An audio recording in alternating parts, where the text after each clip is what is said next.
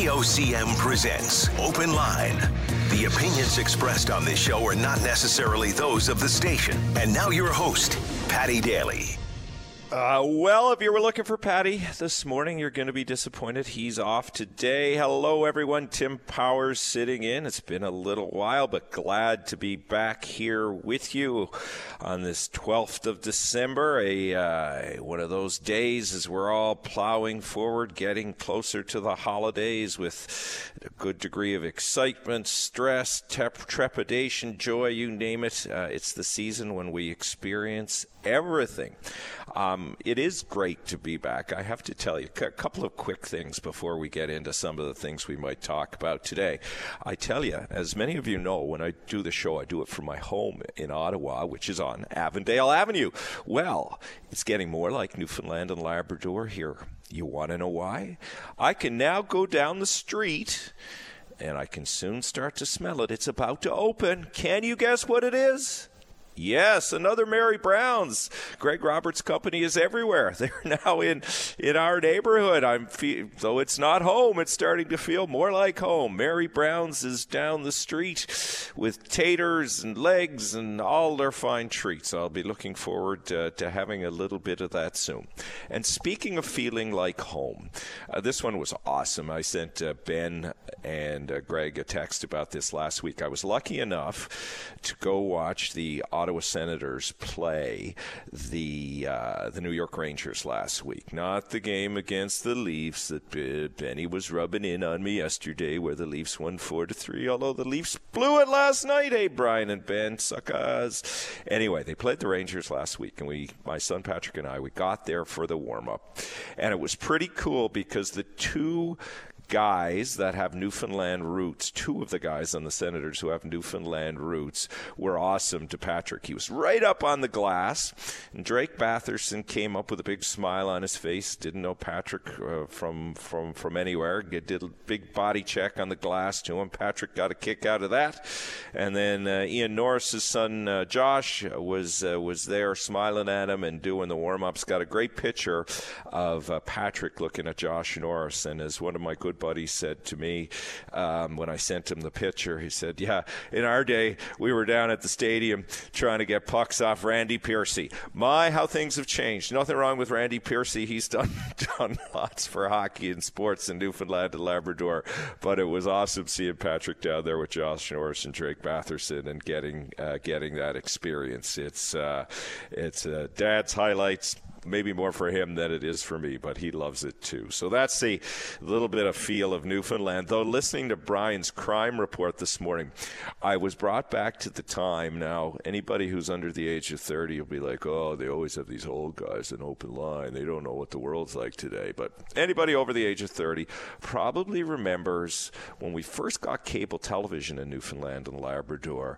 with the floor model TV and all of those things. We got Bangor, Maine first in the Great Money movie, Eddie Driscoll and all of that, and then we switched to Detroit.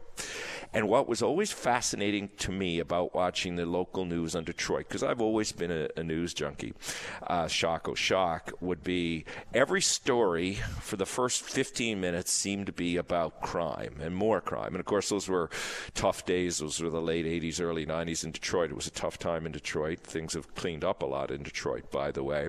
But listening to Brian's report, I was brought back to Detroit. I mean, my goodness, what is going on? I appreciate those are bad crimes, maybe not as violent as some of the crimes that we've seen, but they're still crimes. And the story of the guys in the mall parking lot, again, one last link to here, and the Ottawa Senators about a week, 2-3 weeks ago, fella around here brought a brand new F-150 pickup, and he brought it to a Senators game, and it got ripped off in the parking lot. Oh my, it's tough out there, and it is tough out there, and crime, we seem to hear more about it because no doubt people are having difficult circumstances, and crime is one of the ways they're trying to address them, but I won't give you the sociological lecture on all of that. Let's dive into some of the things that I'm sure will come up on Open Line this morning. We'll get to teeth in a moment, but let me floss through a bit of the other news. Wasn't that clever? Floss through? Maybe not. Maybe that was useless. How about this? The Liberal nomination in Conception Bay East, Bell Island, closes at 4 p.m. today. The worst kept secret in the province, of course, is that the Liberal candidate is likely to be my colleague and friend, colleague at VOCM here, colleague at NTV, former schoolmate at St. Bon's, known Fred Hutton for years. He's a fine human being. He'll be a great political candidate. But Fred is likely to be the candidate. In fact, I could say sources tell me Fred Hutton will be the candidate in Conception Bay East, Bell Island. That, of course, is David Brazel's seat. A by-election will be held in the new year when David has officially stepped down. Now all parties will have a candidate. It would be fascinating to watch that. In terms of name recognition and awareness, Fred would certainly have a head start on the other candidates, but I know whether it be Fred Hutton or any of the other candidates, nobody takes any of that lightly. That's a Conservative seat, or has been a David Brazel seat, I should say, since David has been in the House of Assembly. The government will want to get that seat. That, of course, is the Premier's home riding. In a time when incumbent governments have had challenges, although the Fury government, at least both in our Abacus polls and some of the leader polls you see from Ipsos Reid, suggest that they're in a bit of a different place. It'll be one to be watched, though. Certainly new opposition leader Tony Wakem will want to get that seat because he will know the importance of taking a potential high-profile win away from the Liberals. So we'll be watching that. Nominations close at 4. I think Fred is probably going to keep his head down today, but I'm sure he will be talking to the public at some point about his intentions and what's made him decide to move from broadcaster to senior political advisor to somebody who's putting his name on a ballot. And congratulations to all the people who are putting their names on the ballot. It is not an easy thing to do, particularly in this day and age. But that we will be watching today.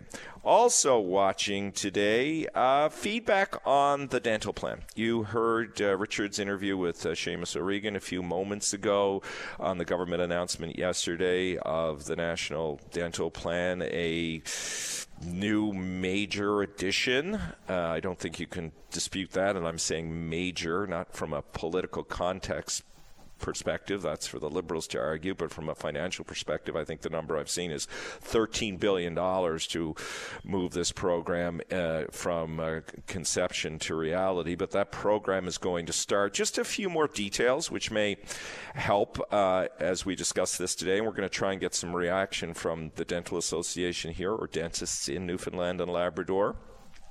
Just going to read you 3 of the paragraphs from the Globe and Mail report on it. Here I go. Under Ottawa's phased-in approach, seniors age 87 and older will be allowed to apply starting this month, followed by people 77 to 86 in January, 72 to 76 in February, and those 70 to 71 in March. Seniors aged 65 to 69 will not be able to apply until May. Persons with a valid disability tax credit certificate and children under 18 will be able to apply online as of June. All remaining Canadians who meet the income eligibility requirements will be able to apply in 2025, and the full implementation of the program will not take effect until 2025. The 2 key elements, obviously, for application are family income below $90,000. There are 2 bands. If you're in the $70,000 to $90,000 band, there will be some element of co-payment of the program. If you're below $70,000, there will be no element of co-payment. The federal government will pay that. If you have dental insurance in either of those categories, if you have dental insurance, then 70 to 90, some arrangement will be made, but you also need to be without, and many people are, dental insurance. So all of this is fine and dandy. The reaction has been fairly predictable. Dentists are looking for details because obviously they have to find a way to be able to bill. Insurance providers are looking at this as well because they too have to cover and bill. Quebec is saying that this is interfering in their jurisdiction, which is not surprising. Equally not surprising to me, but it may be to some. The federal Conservatives have their lips sealed on this. Ideologically, it may be something they oppose, but practically, it's much like federal daycare initiatives and other health funding initiatives that the government has announced. There are so many people that are in need of these services that they are unlikely to pick a fight around them right now, that being the Conservatives. But we'll continue to watch for the reaction. If Cliff Small, the Conservative MP, the only Conservative MP for Newfoundland, would like to call and give his perspective on this and other things, certainly welcome talking to Cliff. And if you want to talk about this, I can just walk you through what I know now. I don't know more than that. I would encourage you again to look at our website. Richard has put something up there. Go to the government website. But those are some of the initial details. What are your reactions to this? Is this going to help change the political fortunes of the federal Liberals? As you well know from our Abacus polling and other polls, they are struggling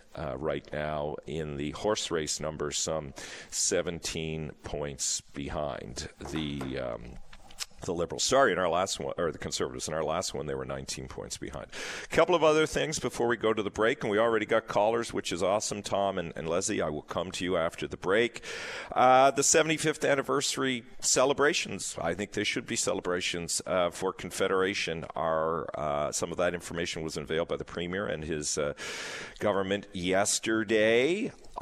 I say this as somebody whose grandfather initially was for responsible government, maintaining what we had, and then had some support of John Crosby's late father, Chess, and economic union with the U.S. But then, of course, John Crosby and others went on to be prominent players in Canada and recognize the value of Canada. But we are celebrating, recognizing our 75th anniversary. There will be community service medals, which is kind of borrowing from the Canada 125 and other celebrations when Canada 150, when medals were given to the community. I think that's a good thing, important to recognize people in the community, as the government says, who don't often get recognized. But Lord knows, in every part of Newfoundland and Labrador, there are so many vital community people, and what the hell's wrong with giving them a medal? I have no issue with that, and many of them won't want it. They don't seek recognition, but a little recognition is not a terrible thing. There will be some arts and culture grants. There will be 75 scholarships for students, and of course, a new license plate. I did, one of the things I did take away from yesterday, and I was following John Rich on Twitter, or X, or whatever the hell we call that thing these days, was the design. And John made the point, it looked like an old beer logo. And he couldn't remember which one it is, nor can I. That said, maybe I like that beer, because I do like the simplicity of the logo with the 75 in there. Whoever did that, good on you from my perspective. But hey, you want to talk about that, the 75th anniversary, what your recollections are, or do you want to see substantive things in the 75th anniversary, more recognition of Newfoundland and Labrador and Canada, dealing with some of our funding inaccuracies? All of those inadequacies, all of those things are important. Also, this one, and there's so much more, but let me go to this and then probably to break. 38 years ago, you heard Brian mention this in the news, and I remember this. I was away at the time. I was in high school on the mainland at the time. 38 years ago, of course, I was only 2, the Arrow air crash in Gander that killed 256 people, mostly U.S. service personnel. It was a story that gained international attention. There were all manner of theories at the time, some of them linked later to Iran-Contra. You'll remember the legendary figure Oliver North. Some of this, I think, was discussed in Congress or not. I may be foggy on all of that, but there were all sorts of theories about why that plane crashed. Nonetheless, it was a terrible, terrible day. 256 people lost their lives. There's a memorial in Gander to this. I have seen it. It is very moving. And it was a day many of us will remember, just the sheer horror. And the plane was just miles away from the runway, and this crash happened, and nobody made it. And we'll see if we can get somebody on to talk about the crash, talk about the theories, talk about how we look at it today. And whatever else you want to talk about. Didn't even get to COP28. Didn't even get to the living wage or the 988 line or Tent City or the challenges and the rise of food bank usage. But we can bring all of that on the show. I'm here with you for the next 2 hours and 45 minutes. Though, time for our first break here on VOCM's Open Line. Back with some calls after that. One through me. I'm used to hearing Greg do that. That tells you I haven't been on in a while. Just before I go to Leslie, a reminder, you can get me on X, I guess it's called now, @PowersTim. You can email us too at openline@vocm.com. And hey, Leaf fans, I guess you're okay. Tavares got his 1,000th point with 6 seconds left. So not all is lost for you today. Leslie, you're on the line. You want to talk about a Fraser Institute report that shows charitable giving is down a little bit in Atlantic Canada. Welcome to the program. Thank you. It's my first time calling. I was driving to work this morning and heard on your news broadcast a report from the Fraser Institute that was releasing that across Canada, charitable donations and giving are down substantially, but more so in Atlantic Canada than any other region in Canada. And I think that made me a little sad, just because it doesn't really show the whole story. This report is based on charitable giving that are done through taxable receipts that are then named after the income tax report. And although those are very important charities that a lot of people give to, and they serve a wonderful purpose and need in our communities, I have never been so proud to be a Newfoundlander, an Atlantic Canadian, for the amount of charitable giving that I have seen in the last year. We are in an economy right now that people are struggling everywhere. So maybe there's a lot of cases where people might have given those $1,000, $2,000, $3,000, whatever donations to get that tax receipt. And they just can't do it anymore. And thus it's showing, that as a region, our charitable givings are down substantially. But the truth of the matter is I do a lot of charity work, and I don't do it through an organization anymore. I used to for many years. And the reason that I do that is I know a lot of the money that is donated does go to administrative costs. A lot of it doesn't end up directly in the hands of the people that need it. And there's a lot of reasons for that, and I'm not trying to knock any organization. Of course, they have to pay their bills and keep their doors open. But in Newfoundland right now, the number of people that are donating either their time, giving to food banks, doing their own personal drives, sponsoring families, raising money on the side of the street, giving to the gathering place. These are so important. And unfortunately, because there's no tax receipt issued and claimed, it looks like, when reports like this come out, that, we're just not there to support each other. And that is so far from the truth. This year alone, I host a charity every Christmas in memory of my parents. I have never seen the amount of support that has come this year, and from the people who really don't have the money to give. People are finding it, helping, giving their time, giving resources. So I just want to turn something that sounded a little sad on the news into a good news story, because we don't take into consideration all of the other ways that people give in Newfoundland and Labrador and in Atlantic Canada. I know right now my basement is full of enough supplies to do 400 blessing bags. We'll do over 100 gifts for seniors this year. We'll sponsor families. This is all undocumented charitable donations from friends, family, strangers, people who come out to support. They may not be able to give a $50 donation or a $100 donation, but they'll show up at my door and say, here's a pack of socks, here's some toothbrushes and toothpaste. all that counts, and it counts more than any report can ever show. It counts to the people whose hands it goes in. So I just want to put that spin on it and say, you know what, if you hear that news report and you think, geez, we're really not doing enough, we are. All you have to do is go on Facebook, look at Neighbors in Need. The Christmas kettles for the Salvation Army are being filled every day. You can't walk through a mall and see one. Food bank boxes are in, many companies have them set up in their lobbies. There's people doing all these small, acts of kindness that really are huge when they're all put together. You know what, Leslie? I'm so glad you called and made the point that you did. I see that as it relates to the way people care for my own mother. Her two kids are here in Ottawa, and she's able-bodied anyway. But people kindly bring over soup. They bring food. They do support. They shovel her driveway. And that happens all across the island. There is and in Labrador. It's just great on you for making that point. It is tougher for people financially, but that doesn't mean there aren't other gifts that you can give. And people do have the same concerns that you do around administrative costs and charities. But you said it far better than I can. We will leave it at your words. Thank you for calling. That was an awesome first-time call. Wonderful. Thank you so much, and Merry Christmas. To you as well. Regular caller now. Always enjoy talking with him on line 2, and that is Tom Davis. Tom, you want to talk some international students today, I believe, is the note I have here, if I'm reading it right. How are you? I'm doing well, Tim. Merry Christmas to you and your Merry Christmas to you. Patient listeners and everyone. Last week, the Program for International Student Assessment came out, which is acronym is PISA, and so it's a study that examines academic progress of 15-year-old students in dozens of countries and then compares them in baselines. And Canada did pretty good compared to the OECD, relatively speaking. However, around the world, on average, they determined that math scores fell by 15 points compared to 2018, and 20 points is a full year of learning. So for perspective. Okay.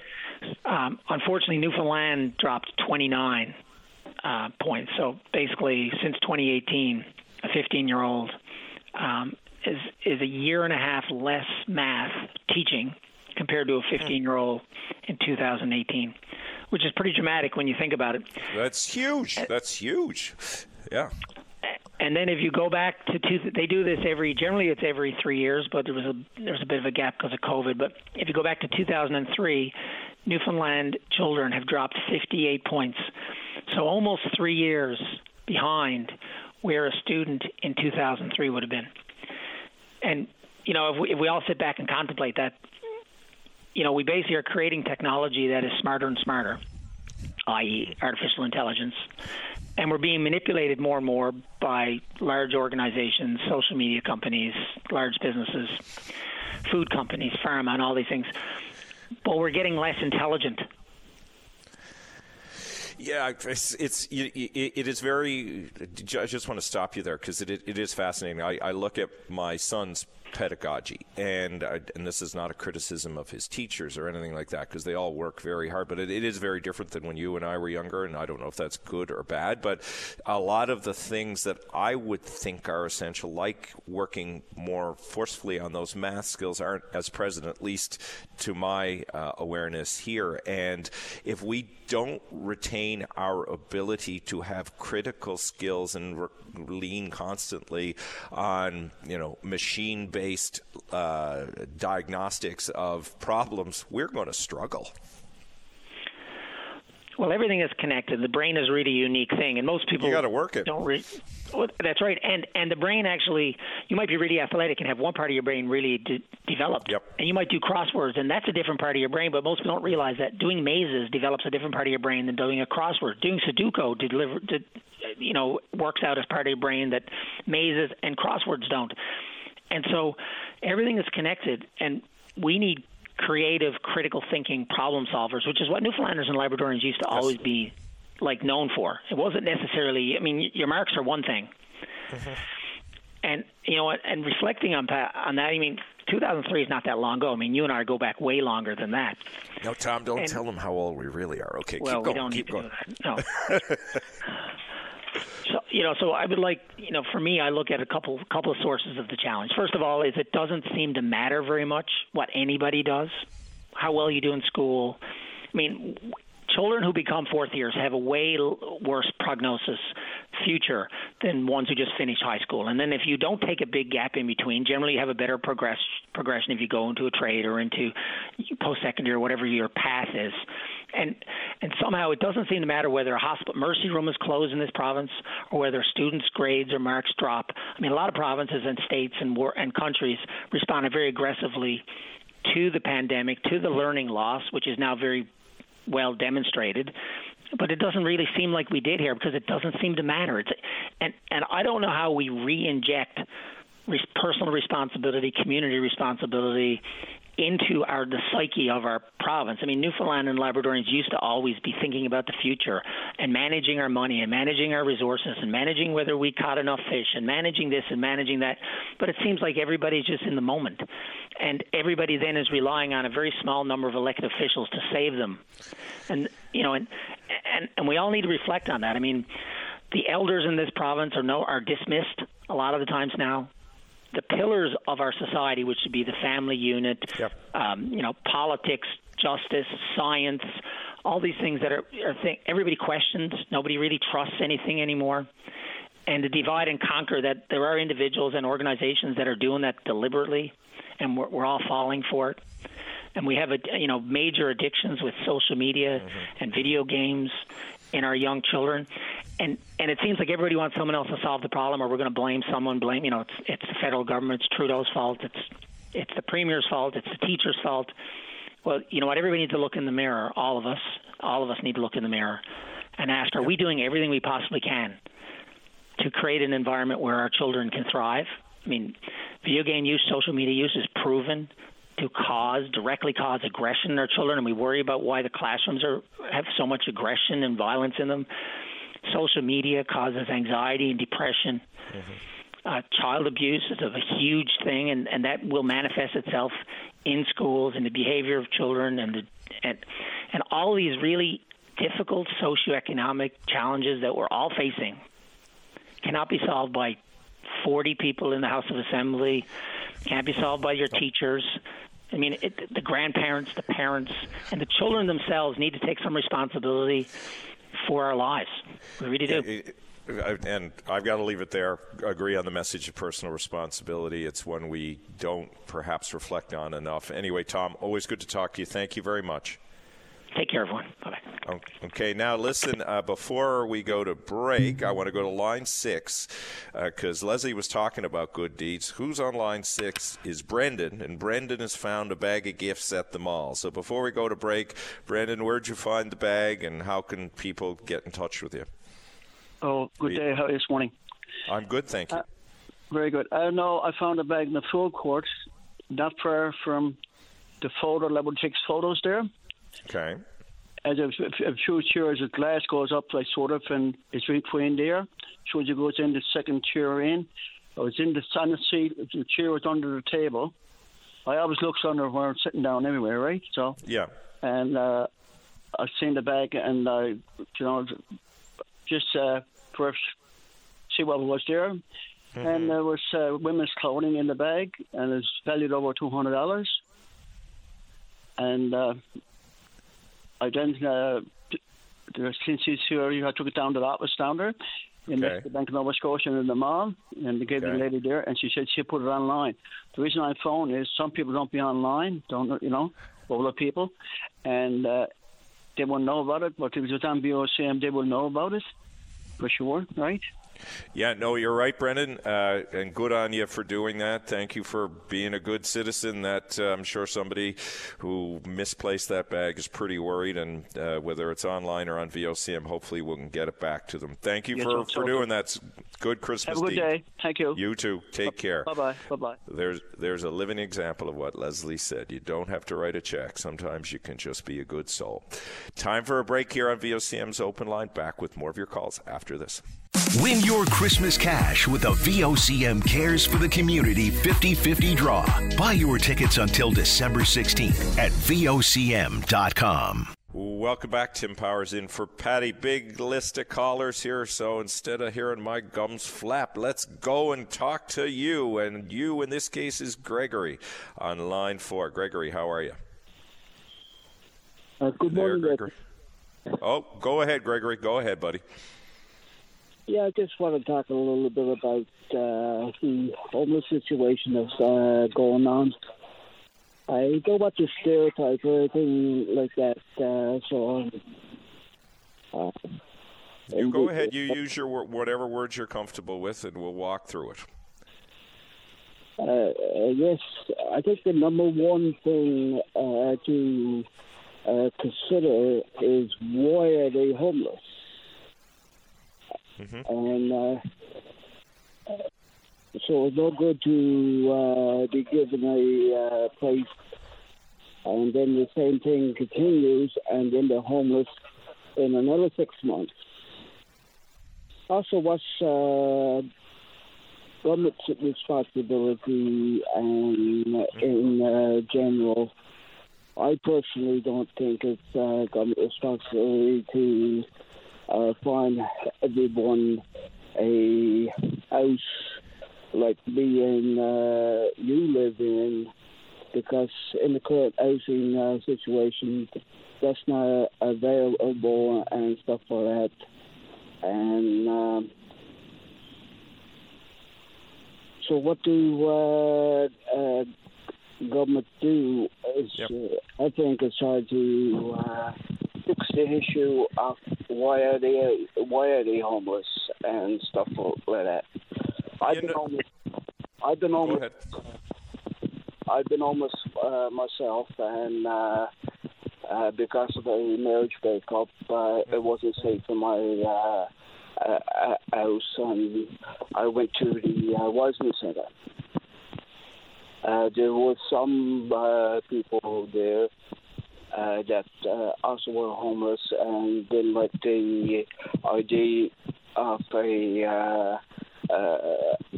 being told what to do, curfews and stuff like that. And so what do government do? Yeah, you've raised a number of key issues. No one circumstance is the same, as your example points out. There are all kinds of factors that can be at play for someone not being able to have a home in which to live, or rental accommodations in which to live, or even to get into a shelter. There's challenges also that relate to mental health and wellness that are well documented. I mean, I don't think, and it's certainly not my area of expertise, homelessness, but I'm learning more and more about it. There isn't one fix to it all, as you point out.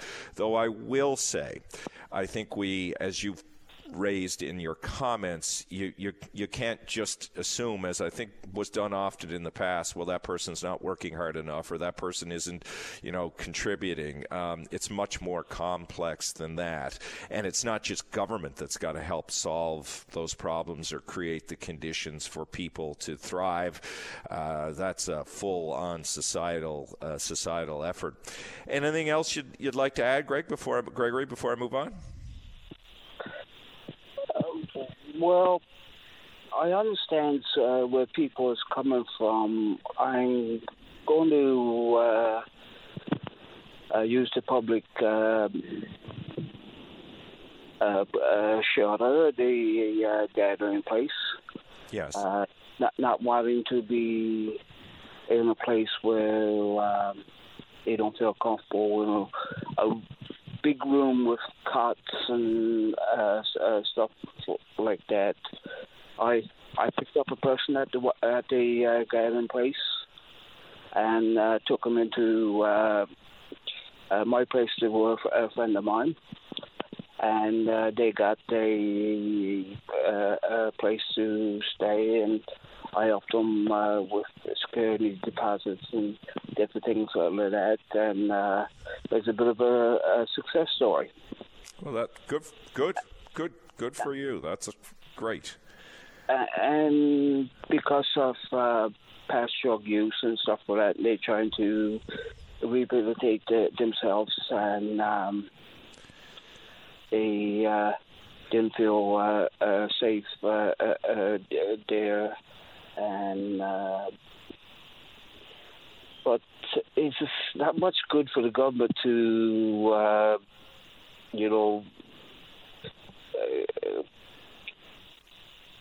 put everybody in apartments and then be homeless again. Yeah, if you're perpetuating, I agree with you. I just got to give you 10 seconds, Gregory, because we've got a big lineup of other people who would like to talk to. Anything else you'd like to quickly add? Yeah, just that in general. There's one thing that got to be considered, the factor of why the homeless got to be fixed before the place can be found, and that. Thank you very much, and Merry Christmas. All right. Thank you for your call, Gregory. Appreciate it. Gail, you want to talk about housing. You're on line 5. What's your perspective? You there? About the house. I'd like to talk about the housing on Jensen Camp Road. Okay. Is run by the Newfoundland Labrador Housing. I don't understand why they don't take any responsibility in looking after it. I'll go back to the summer. I made 2 calls to the office. I got a hold of the supervisor, and I said to him, who mows the grass? Who cuts the grass? He said, well, they're supposed to buy their own lawnmowers. And I said to him, are you kidding me? Did you ever grow up in the housing? And he said, no. And I said, well, when my mother and father came home from work, they never ever came home with a handy-dandy lawnmower. And I said, who can afford that? And I said, now I know people have to take responsibility for where they live, but it's not happening with all of them. The 2 N1s looked after the property, and about 2 years ago, I gave this gentleman a whippersnapper there, and he does at least 3. He's an older man, and nobody does anything. There's no bushes cut. There's no trees cut. There's a door that can't even be opened. The gentleman must have to use the back door, and there's no way to pull your garbage down. So what's happened is the steps are old, so they're high. There's 3 steps going up and then 2. So you can't, the wheels are too big on the bins to pull them down over the hills, and you can't drag them through the snow. So I helped 2 people. Now they're 3 roads over from me, but I feel so bad for these 2 people that can't drag those bins down. And one time, if it's snowing, I had to get this flag of gentlemen down to help me pull the bin down through the snow. Like, there's ample room out in the back of the housing for the city council to go around and collect the garbage bins without putting them on the main road there. They can't get the bins down. And nobody is, like, taking responsibility for this. So the garbage is left there. They're overflowing. There's bags on the ground. Nobody's bringing them down. You might see 5 or 6 out of 24, but you're not seeing. They're overflowing. And then they're putting their stuff out, their sofas. And I said to the guys, there's a big neon green sofa on the lawn. Are you going to come get that?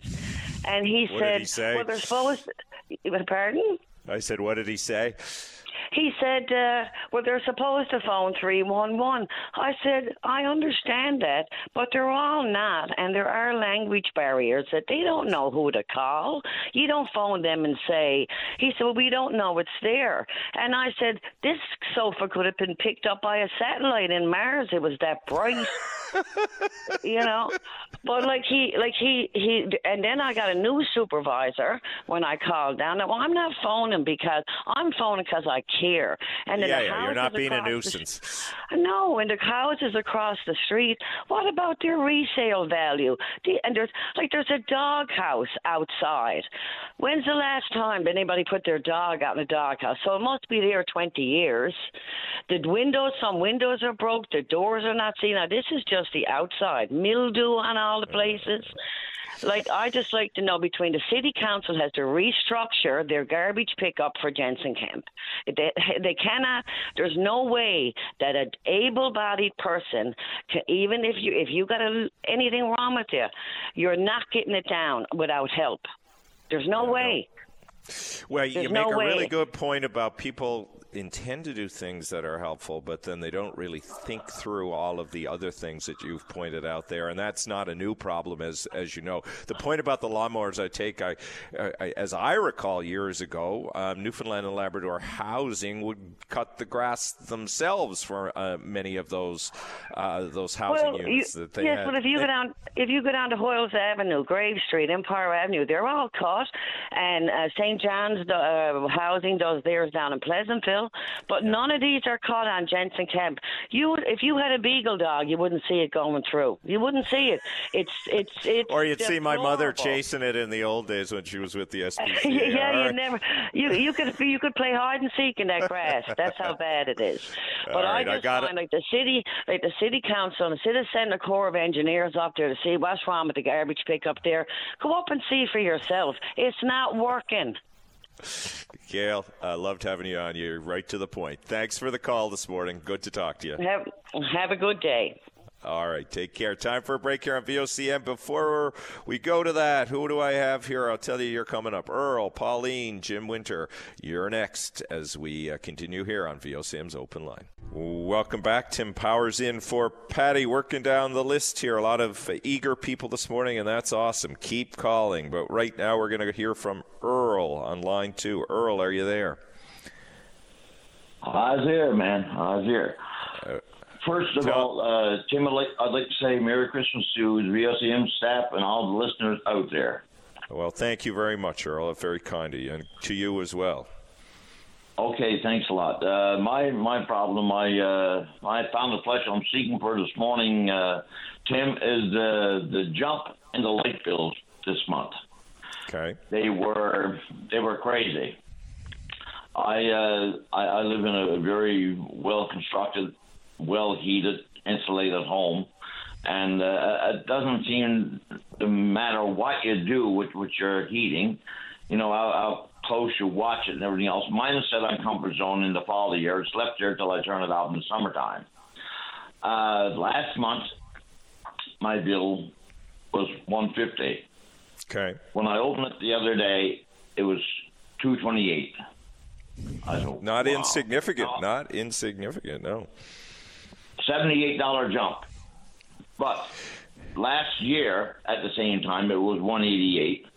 The year before, at the same time, it was $176. So that's very significant there. So I phoned up Light and Power yesterday. Now the thing is, you don't get to talk to anyone that can help you, Patty. They got those people there on the front lines that's answering the questions and taking the heated discussions sometimes. But I got to say, Tim, I spoke to those people and I told them, I said, listen, I don't envy your job, and I'm not going to beat you. I'm not going to badger you or anything. I know that you're only there trying to answer the questions that we've got. So I said, why did the bills take such a nasty jump with no raise in electricity? And what'd they tell you? And one young lady told me, sir, she said November's temperatures were equal to last February's. Oh, I said, so you're basing on? Yes, sir. It's based on the. I said, of course, I would understand that. The colder it is, I guess, the more it's going to go up. So I said, it's entirely, you're saying what it's based on. That's what they go. Well, she said, I said, it was colder, your bill is going to be higher. I said, okay. I said, listen, I got to go. I'll get back to you. So little did they know, I've been compiling the weather, Tim, for about 20 years. I mark it down every day. I mark down the weather, the wind direction, the wind chill, even the sunrise and sunset. I mark it all. Okay. I went back and I got February 23, and I put up against November of this year. 8, 9, 10 months apart, whatever. Tim, it was black and white. There was absolutely no comparison whatsoever. I knew it wasn't. And I mean, it was crazy. The bill, the temperature. February you were talking minus 17, minus 18, minus 15, up as far as -2. But then November you had +1, +2, +8, +6, mostly through the month. You might have had 1 day below, 1 or 2 days below. So I phoned back again last evening. This guy started to feed me the song, same song and dance. I said, listen. So you're basing it on how cold the weather was. That's the reason my late bill. He said, yes, sir. So I said, where does usage fit in this? I mean, usually these bills are driven by usage. I get they can make an argument that it's colder, but that's great. If the usage increases, then that makes more sense. So where did you end up getting, Earl? I got to give you about 2 minutes. I never got nowhere with the usage. The usage didn't come into it. I tried to explain to him. He said, sir, the colder the weather. So I said, okay, I'm gonna come back to you now on the colder the weather. So I read them out about half of each month. I said, the rest of the month goes the same. If you're saying that it's based on the cold temperature, Newfoundland Power owes me and the people of my community a big rebate. Okay? And he wasn't for that, I imagine.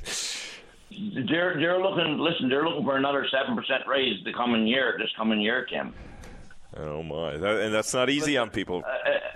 Listen, people should get on this, and they should beat this, Tim, because, I mean, we're being unduly and unfairly charged by those light bills, and it seems like there's nobody out there to step in and help the little man. I'm a pensioner myself, Tim, so I got to be very frugal with what I'm getting. I got to watch every dollar as it comes in and goes out, and they're not making it easy for me. No, they're not. All right, I got to leave it there, Earl. Thank you for raising it. Anybody else wants to call about the light bills, they can. Your points are well taken. Good to talk to you this morning. Thank you so much, Tim. Have a good one, bud. You take care. All right, that was Earl on the light bills. You want to give us a call, tell us your experience with them. Again, not an expert in the pricing of this, but something does seem a bit strange. But I'll dig into it now. She's been waiting patiently on line 3. Pauline, you want to throw a bouquet to Pam Parsons. Go ahead and let her rip. Yes, you can sure sing, buddy. I want to wish you a Merry Christmas, Tim. Well, thank you. I love the way you laugh.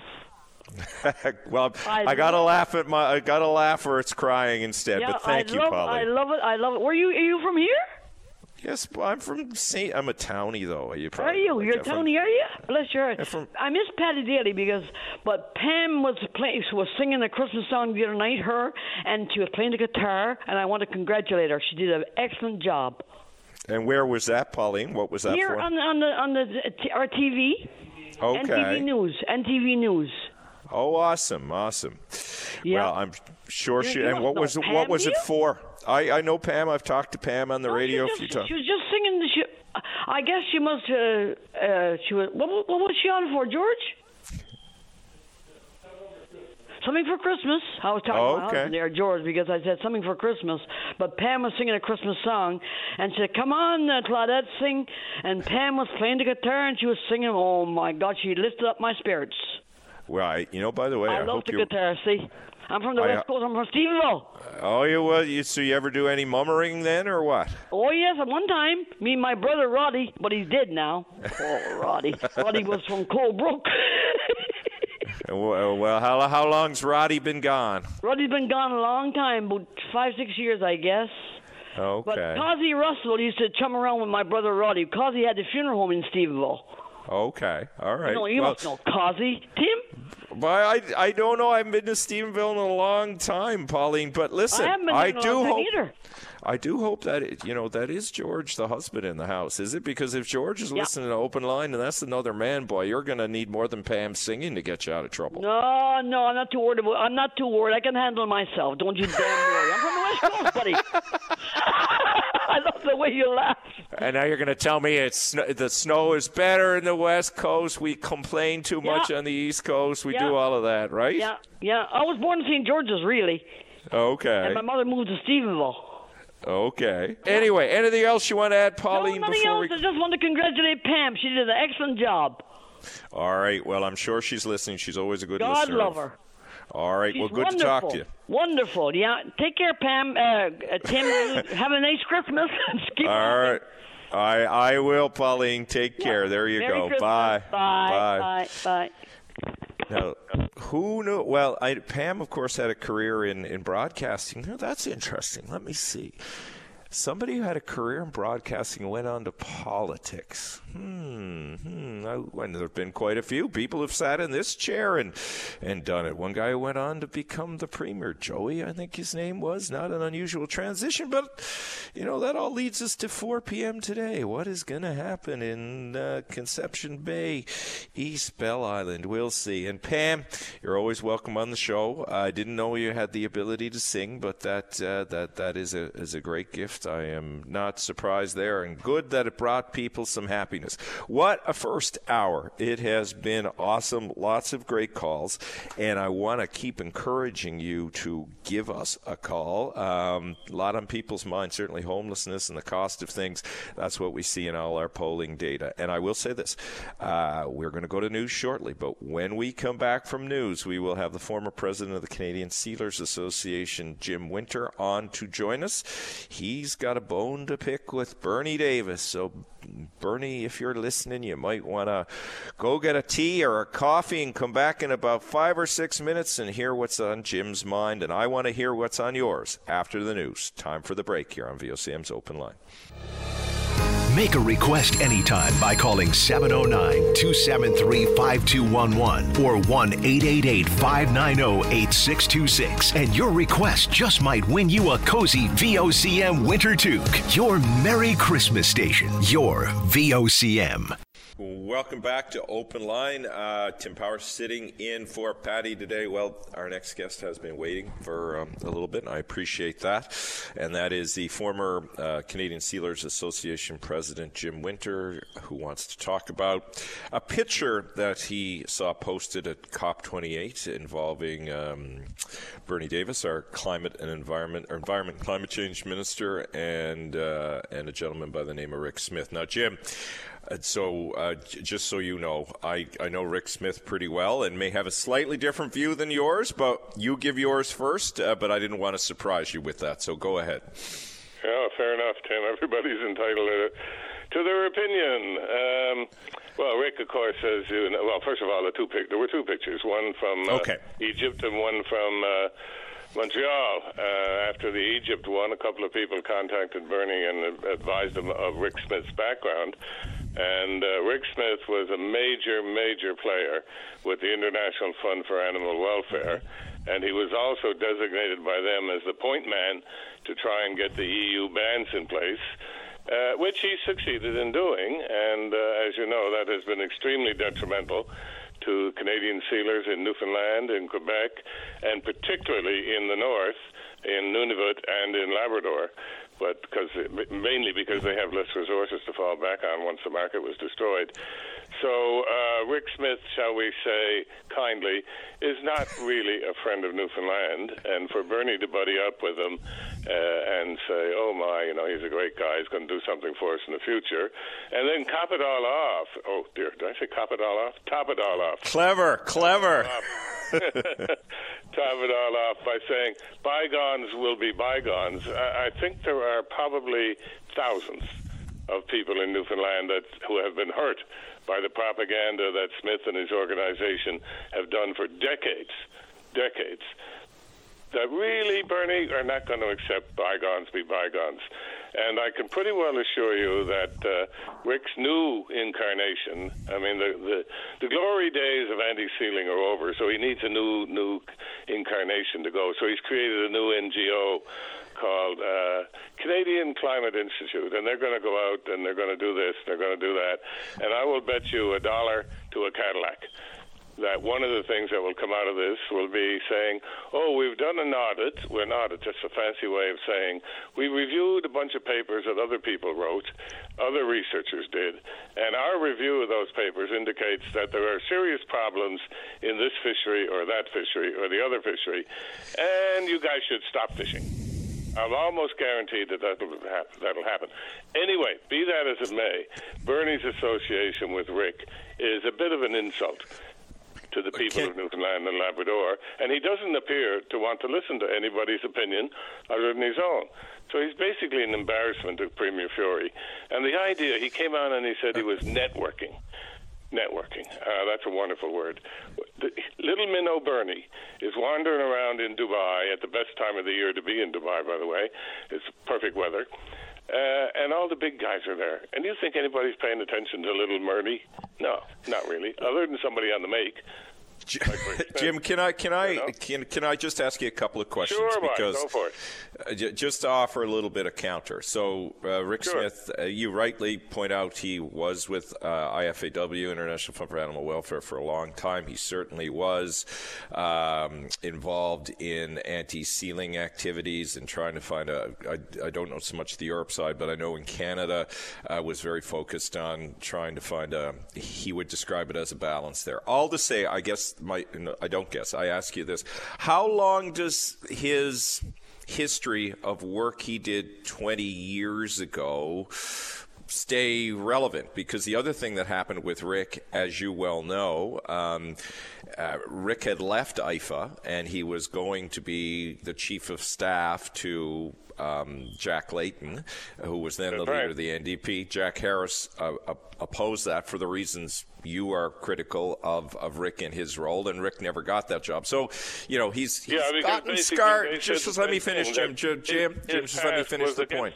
Go ahead. Yeah, no, but that's the point. So has he not paid a price for his IFA background? He has not worked in the fish or sealing world for about 20 years, to the best of my knowledge. So is he always culpable in the eyes of you and others?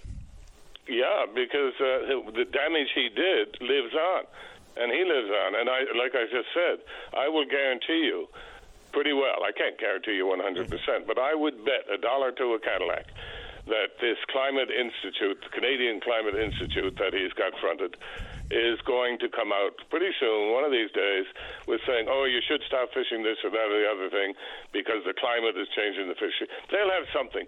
Rick Smith's history is destroying things. He's against stuff. He's against everything.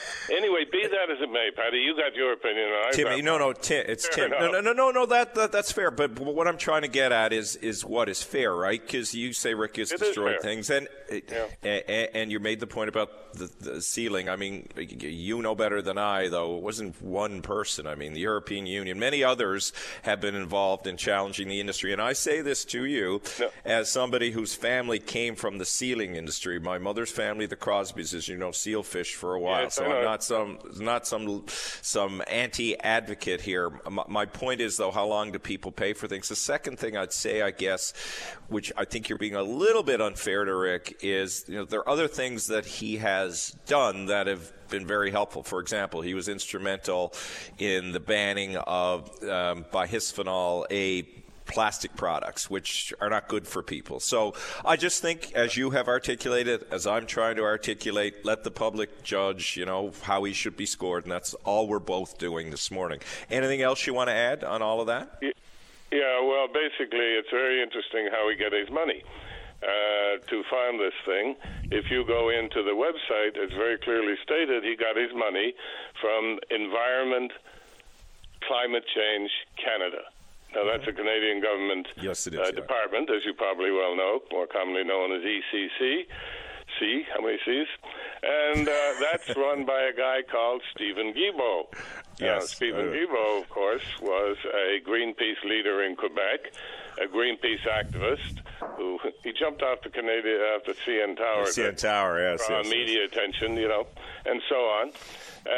So these guys are all NGO anti-sealing activists, and it's highly unlikely that they didn't know each other. And yet now we have a minister funding this new organization for 4 or 5 years. You can read the thing and see whatever it is. So that's really interesting.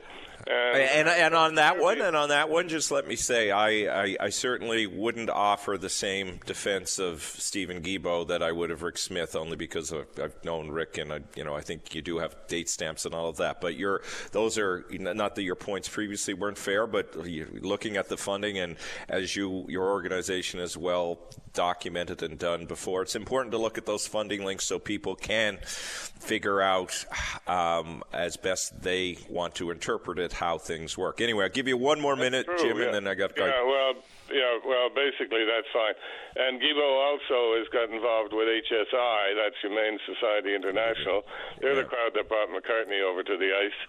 And what he's done is he said that went well, didn't it? To look forward to ban ivory imports into Canada. Now, that's a good thing on the surface. However, if you look into the industry, the elephant industry, the people who run the anti-poaching programs in Africa, they say that banning ivory sales hurts them because they can't get the funds to run their anti-poaching operations. So it's not a simple thing. It's like sealing. People paint it out to be one thing when it is actually something else. Anyway, be that as it may, Guibo seems to have a history of being involved with all these kinds of organizations. Yet he said himself when he became the minister, he was not going to give up his activism. But being a minister and being an activist with government money, that's two different things. Last thing, Premier Fury, 75 years of Confederation. Tim? Is it Tim or Kim? Tim, Jim, like Tim, you. Okay. I got a T, you got a J. Go ahead, buddy. There we are. Anyway, listen, Confederation. It's a classic example of the right thing done the wrong way for the wrong reasons. I would think there's nobody very few people anyway, in Newfoundland who would deny that joining Canada in 1949 was the absolute right thing to do. At that point in time, as Premier Fury mentioned in one of his remarks the other day, we were essentially a third world nation. We were suffering from all the third world diseases, rickets, tuberculosis, you name it. We had it. And joining Canada eradicated that. The Canadian social system is what started us on the path to where we are today. It destroyed the truck system, which is what was keeping us in the system where we were. The problem is, and anybody who is really interested in politics, and I know in your family you are, go back and read Greg Malone's book, Tell the Newfoundlanders. And basically that argues about the very way that the thing was done. Not that it was the right or wrong thing to do, but the way it was done. So I think Premier Fury is right to be celebrating 75 years of Confederation. There is no doubt that we would not be the people we are today had we not joined Canada. Now, there were people who said, we should have gone with the Americans. And Americans were very popular in Newfoundland at that period in time. Oh, they were throwing a lot of money around at the time and a lot of opportunity. Right. That would not have been the right answer because the American social system just would not have been able to drag us out of the morass, out of the depths of poverty that we were in. So, yes, cheers to Premier Fury. Do celebrate 75 years of Confederation. Do celebrate the fact that it was the right thing to do. Do celebrate the fact that it's been good for all of our people, the vast majority anyway. Maybe some of the merchants weren't so happy, but that's okay. Anyway, do celebrate it. Coming from a merchant family, I can attest to the dissatisfaction with Confederation at the time. Anyway, I will leave it. There was a Crosby that was involved with the movement to try and associate us with America. No more power to him. But I think Smallwood did the right thing. Wrong reasons, wrong way, but right thing. Sounds like a lot of Canadian history, how it plays out. All right, Jim, thank you for the call. Good to talk to you. My pleasure. Bye-bye. Take care. That's Jim Winter, the former president of the Canadian Steelers Association. All right, sorry. That went a little long, but there's a lot of things to go through on that call, as there are on every call. We're going to take a break. When we come back, Sandra, Charlie, Pam, Paul, you're all next here on VOCM. The pain and suffering one must go through when hosting radio. Now, going to Sandra on line 2. Sandra, you want to talk about a high school exam? You there? My question, and just to put it in context, of course, when COVID happened, understandably, exams were cancelled at the high school level, including the public exams. And, of course, now the debate is, now that we are back, I suppose, to normal, whatever that is, what's happening now? My question, as a grandmother with kids at various high schools in the city, it doesn't seem like everybody's on the same page. Some schools have exams, some schools don't. Now, I'm not talking about the regular tests. I'm talking about end-of-term exams. So I'm wondering if someone from the Department of Education or from the school district can provide some clarity as to what procedure the schools are following so that everybody is doing the same thing. So that's all I actually asked, was wondering if someone could reach out or find the answer to that question, because I really don't know who to call at that other level. Well, I know the government often listens to this program, so we'll see if we can get somebody from the Department of Education to answer that. You're right. I remember when I was in high school, a bit in Newfoundland, you'd have the January exams and then you'd have the June exams, and that was standard for a long time, and then there were some changes made. But I can't comment with any degree of accuracy on that. We will look into it for you, Sandra. Anything else you want to add or no? No, that's excellent. Thanks so much, and welcome home. Thank you, Sandra. Take care. Happy holidays. Merry Christmas. And same to you. Bye-bye. Oh, take care. Okay, Dave, if we can get somebody from the Department of Education who might know. Pardon? Oh, well, we will find out. All right, apparently I have to go to a rock star next. She's a legend. Not only is she an MHA, she's apparently Newfoundland's Tina Turner. Little did I know, Pam Parsons. How are you today? What an intro. Good morning, Tim, and certainly thank you for taking my call. And I heard your call earlier with the lady on the West Coast, and I certainly want to extend a big thank you to her. So thank you so much for that. That made my day, actually, that lovely compliment. And Tim, what was it for? Were you just doing it randomly, or was it for charity, or what got you to get the guitar out? Well, I tell you, it was for the 25th anniversary, the launch of the annual famous boat lighting in Portagrave, the Christmas Okay, yes. You and I have talked about the boat lighting before, but you do some singing around it. All right. I do. I actually, I am a musician. I do a lot of charity work these days, and, of course, for my own just personal enjoyment. And with family and whatnot, I've been playing music, I guess, since I was a kid, since, oh my gosh, back as far as I can remember, 8 or 9 years old. And I tell you, it's good for the soul. And it's good. Yeah, you know what, Tim? Hopefully, maybe one day I'll be able to take my guitar in the House of Assembly and play a song in there. But it was for the boat lighting, and it's the 25th anniversary of our Portagrave Christmas boat lighting. And just under 60 boats now are all lit up, as well as the entire community, all the way down the Portagrave Peninsula from Barronede right on through Portagrave. So I certainly encourage everyone, to make the trip, make the excursion around the bay this Christmas. The lights will be on till Old Christmas Day, and I'd be remiss if I didn't mention Joyce Morgan. And Tim, I'm sure you're familiar with Joyce. She is the lead organizer on this amazing project. And as a matter of fact, Joyce was recognized this year with the Seniors Distinction Award for her involvement and her dedication to community. So a big congratulations to Joyce and everybody who participates in this boat lighting to make it what it is every year. All right, now before I let you go, now I'm asking this for a friend. I don't know if you know him, but what is the biggest difference between being a broadcaster and maybe being a politician, Pam? This friend wants to know. His friend. Okay, well, people ask me that, of course, as you mentioned earlier. I am a journalist, or I was a journalist prior to becoming involved with politics, being an MHA.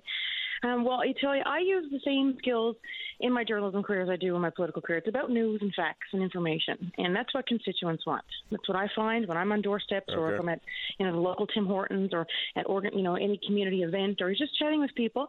It's important. People want the truth. They want the facts, and so I use those skills that I use as a journalist without a bias, and I present the facts and the news and information because there is a lot of information that don't make it out to the public. There is so much information, even with regards to grants and supports that are available for constituents.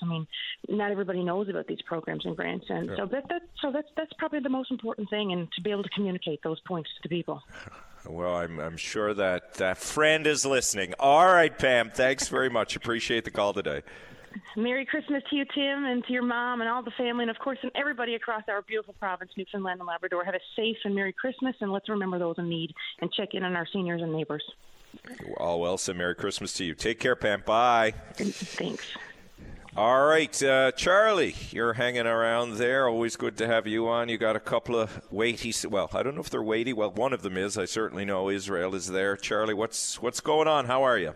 Oh, Good morning, Tim. Merry Christmas to you. Doing fine, thanks. Tim, I'll get at these quickly. Very quickly to Leslie, who was on earlier.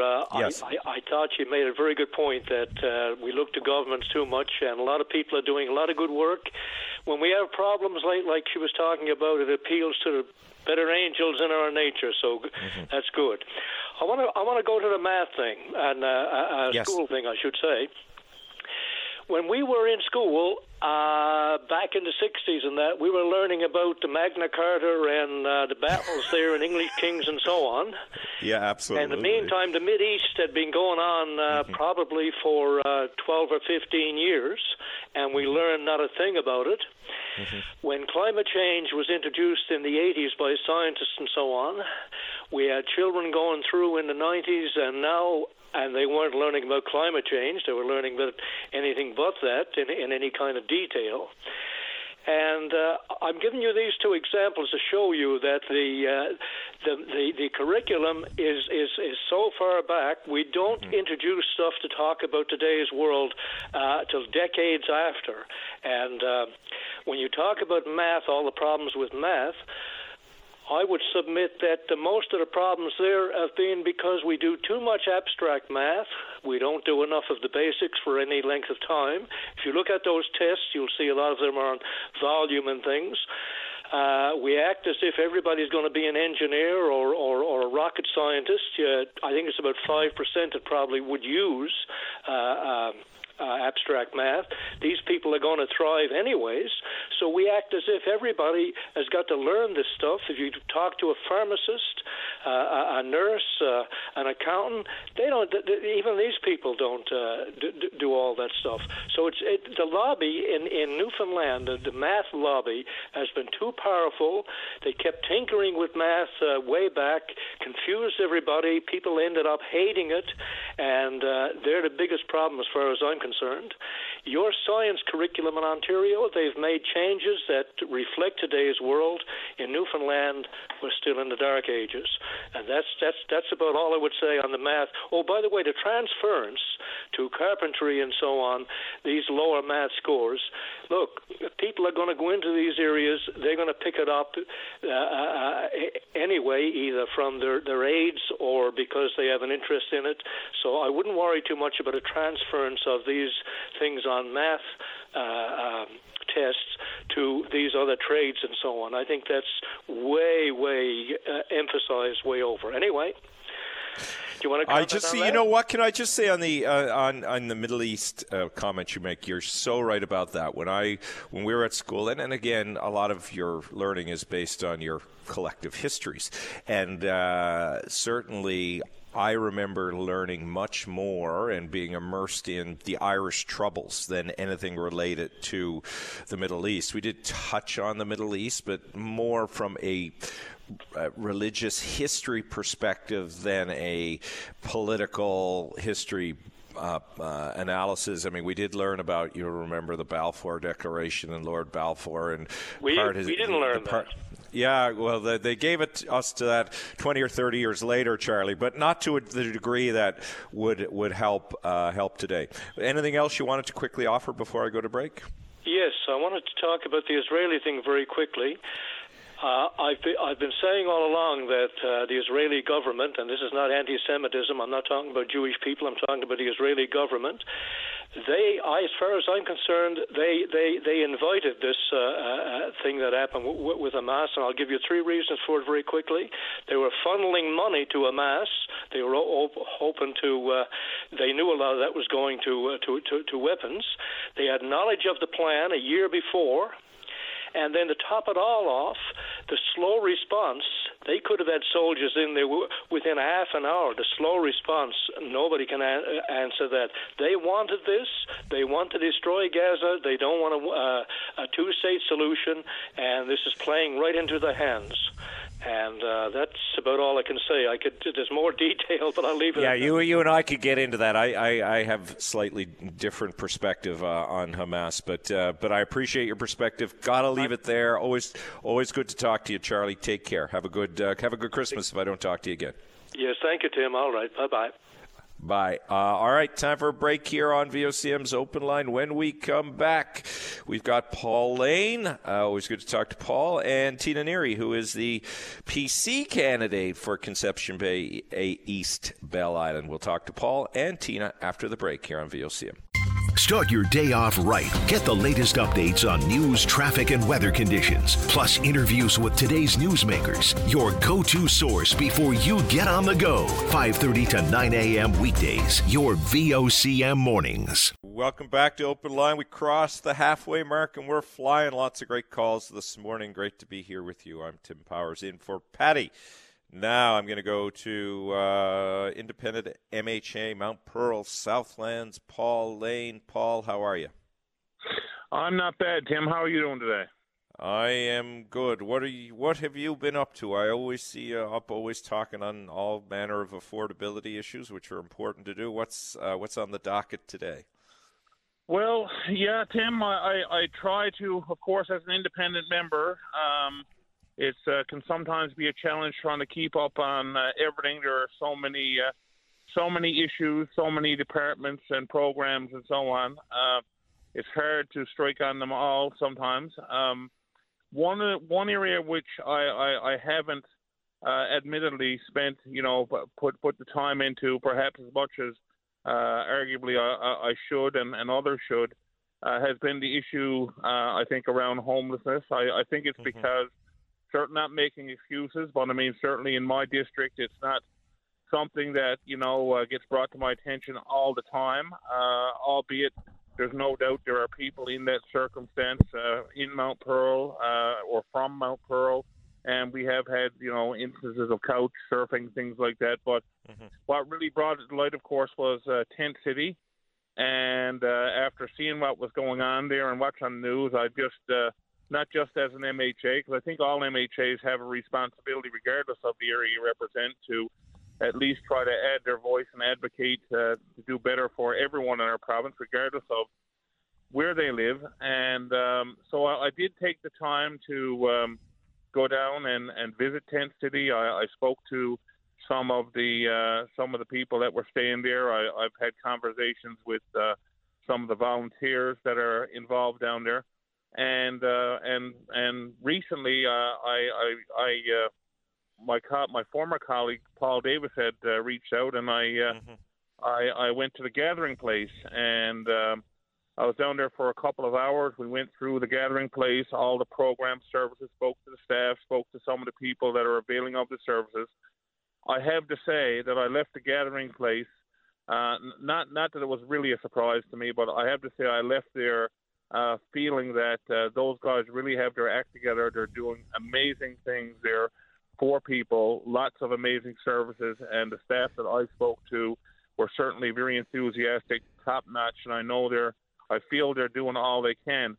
But one of the bigger concerns that I've been hearing from people about is around some of these private shelter situations. Those are the ones I believe that Jim Dinn, my colleague, had highlighted, and I think the CBC had done a couple of news stories a while back about some of these places that were not fit really for people to be staying in. And the big question that came to my mind was, well, what about the standards? Where are the standards? And to the best of my knowledge, and certainly if you can get the minister on to speak to it, would be great, but my understanding is that there are no standards in place for these private shelter situations, even though we are paying a lot of money to put people in these shelters. And, if you have, for example, personal care homes, the government there are rules and guidelines, they're always there. They have rules and guidelines. They're there. They're doing inspections. They're making sure that proper food is being served and meets the canned food guide, that the place is safe, and that, there's all these standards in place. Same thing with childcare facilities. I know people who own childcare facilities, and they say that regularly they see people from government showing up, inspecting, saying, "Oh, look, you can't use this toy, you can't use that toy, you can't give this food, you have to give that food. You need a smoke detector here, or the bathroom that's downstairs got to be moved upstairs." Whatever. They're always there inspecting, and they're always enforcing standards. But to the best of my knowledge, when it comes to our most vulnerable people in some of these private shelters, it's my understanding we don't necessarily have those standards in place. So I would call upon certainly the minister again today that if that is the case and we don't have them, then we need to develop standards for these shelters. And again, I'm not talking about the gathering place. Not that they shouldn't have standards as well. But But Paul, how do you?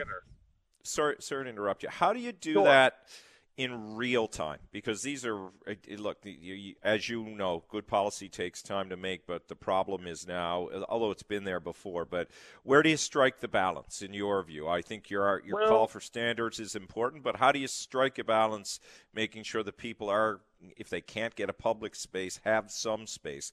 Where do you find a balance? Well, I mean, at the end of the day, what it comes down to is that when we have people that need shelter, it also has to be safe shelter.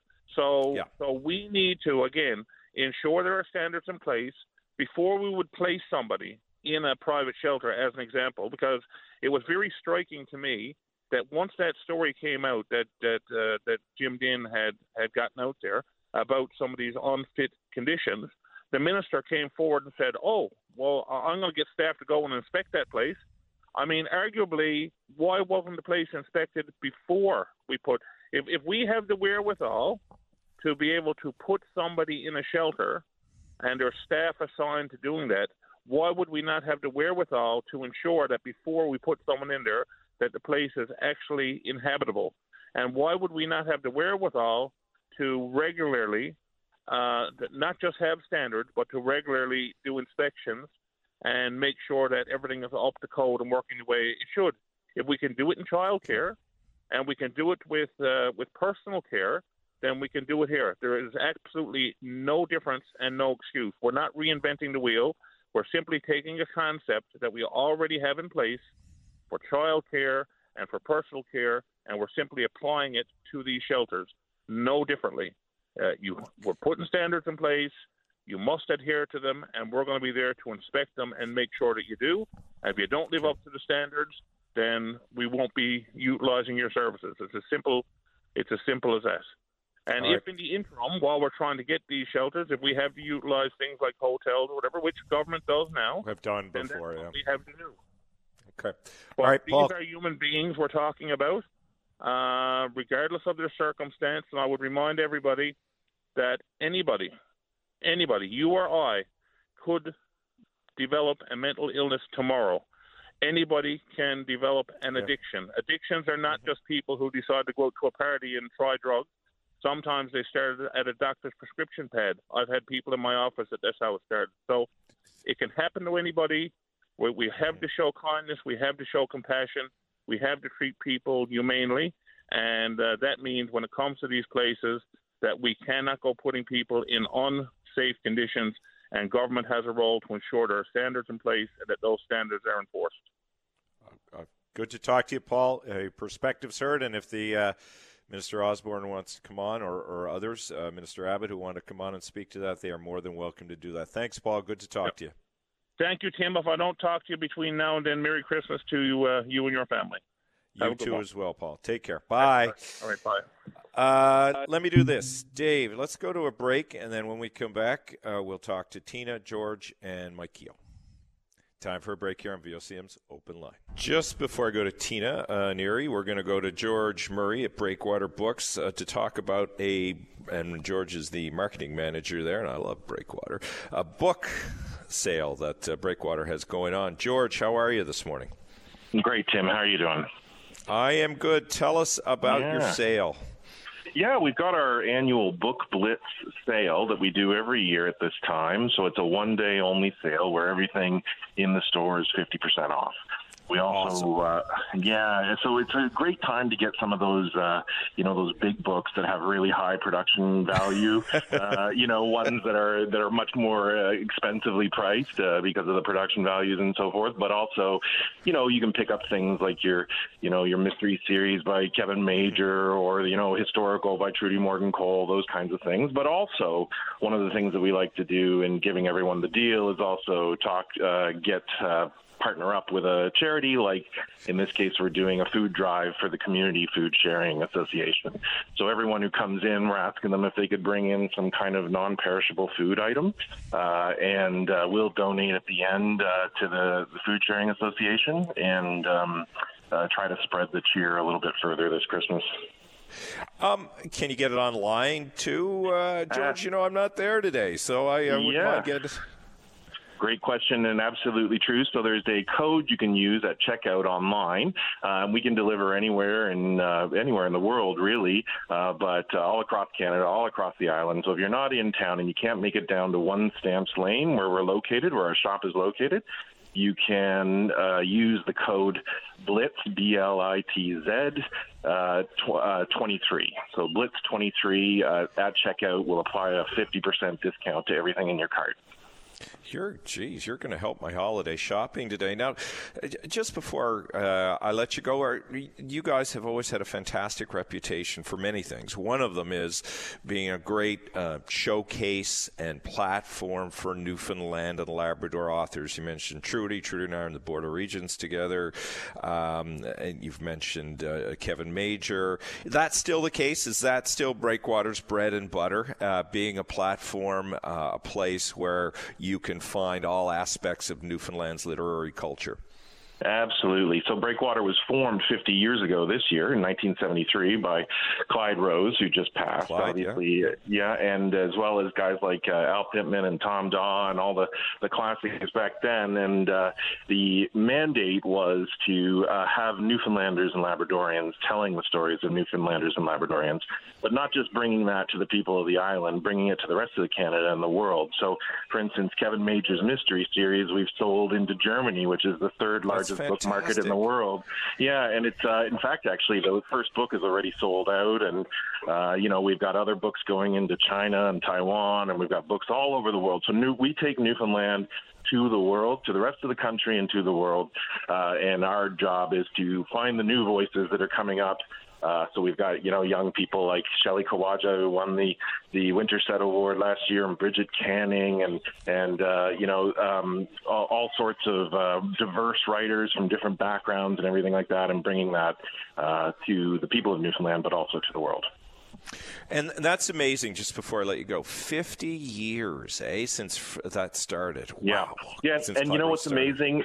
And that would be 50 years would be a milestone for any business, an oil absolutely business. It doesn't matter. But for a spunky little independent press, where we call ourselves the premier publisher, but I mean we basically invented publishing in the province, and it's 50 years later, still going strong, and that is a testament to the vision of Clyde, but also to his daughter Rebecca, who is now the president, and the fact that they keep looking for the new way to sell the books, but also to find the best books possible to take out to the world.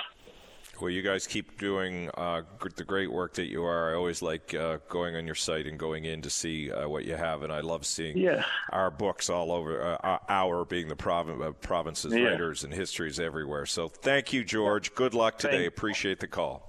Thanks, and let people know about breakwaterbooks.com is the site, and One Stamps Lane tomorrow from 8 a.m. to 7 p.m. Thanks very much. Blitz, right? Blitz is the code word? Blitz, all right, there you go. Blitz 23. Thank you very much. Bye, guys.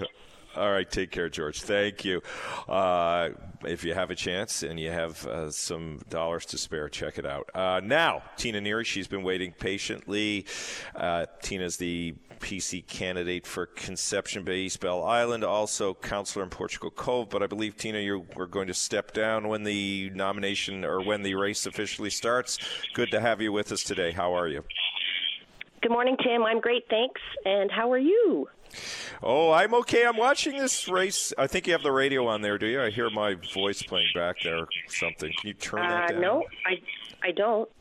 Okay, never mind. That's just the voices in my head, Tina. That's probably not helpful. But I'm looking forward to this race. It's going to be an interesting one.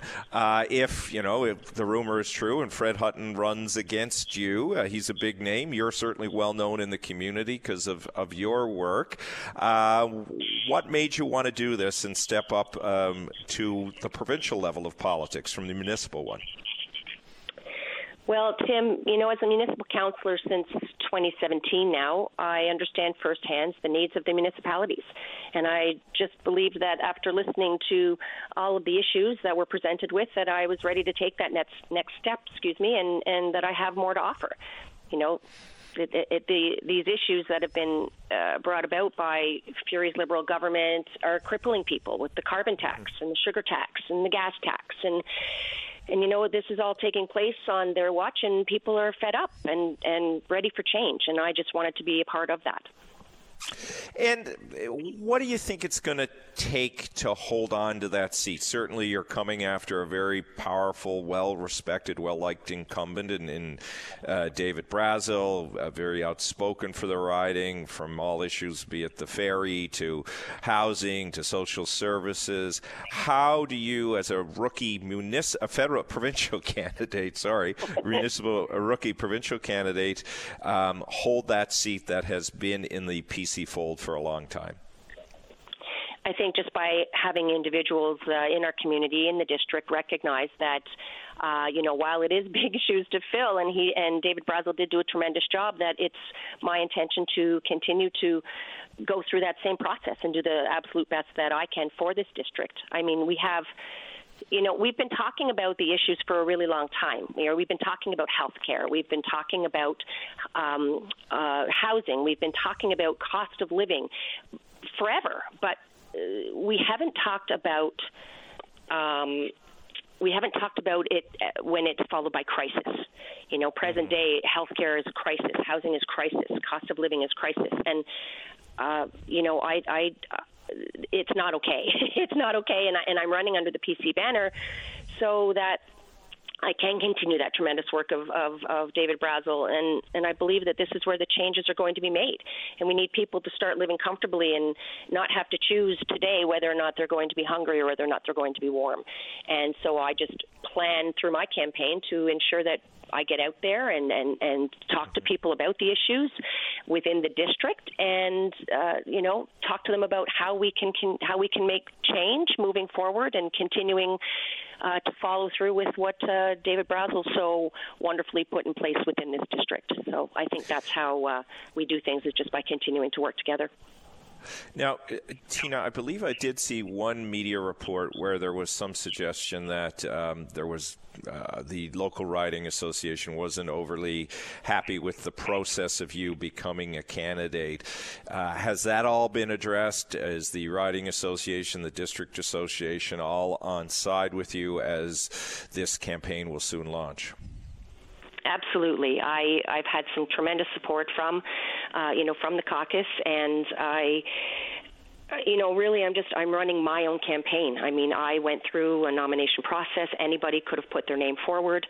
I didn't know until the end if anybody had put their name forward, if I was going to be going through this, with the company of another. So I went through the same vetting process as anybody else would have, and I came out on this end, and I'm very excited about that. And so having the support of the district and the party, and of course my mentor in David Brazel, I'm very confident with how things are going to go as we move forward.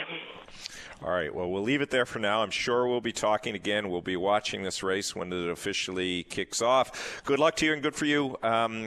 True of every candidate that puts their name on a ballot. It's not an easy thing to do in this day and age. And good luck to you. And thank you for putting your name on the ballot. That's an important thing. Thank you, Tim, so very much. And Merry Christmas to you and your family. Enjoy. You too, Tina. Take care. All right. There's one of the candidates. Tina Neary, a PC candidate for Conception Bay East Bell Island. Now, I think I'm in trouble with my next guy. Now, I don't know what I did to get him riled, but I always got respect for this fella. So we're going to have a nice chat. Mike Keogh, why are you mad at me? I mean, I'm not mad at you, man. If you were close by, I'd give you a hug. Okay, all right. Well, I focus on principles, not personalities. Tim, can you hear me? I got a headset on. Are you able to hear me okay on this? Yeah. You can land on runway 26, Mike. I can hear you, buddy. All good. Good. Yeah, no, Tim, by the way, welcome back. And I love watching your postings on X or Twitter, I still call it, with the family and the rugby. And thanks very much for that good lifestyle you've been living. It's a great model for many people. And for what you do for Newfoundland and Labrador, to come back and pitch on the good old piece of rock here for a while every now and then, especially Christmas time. It's home, buddy. It's home. Yeah, and it always will be. Yeah. So when God created Newfoundland and Labrador, he or she, whatever your belief is, put a bit of magnetic rock in our hearts that will always activate and draw us back, right? Whatever it is. God love them, you know? Tim, the reason I'm calling, I was driving along, minding my own business, and I heard the wonderful Mr. Jim Winter call in about the delightful Rick Smith. And he is a delightful guy. I mean, I've met him and I've spoken to him, and in a capacity as a director with the Department of Fisheries provincially, Tim, I was the person mandated with overseeing the implementation of this Royal Commission on seals and sealing in Canada that Crosby announced. Yeah, and I did a very short stint.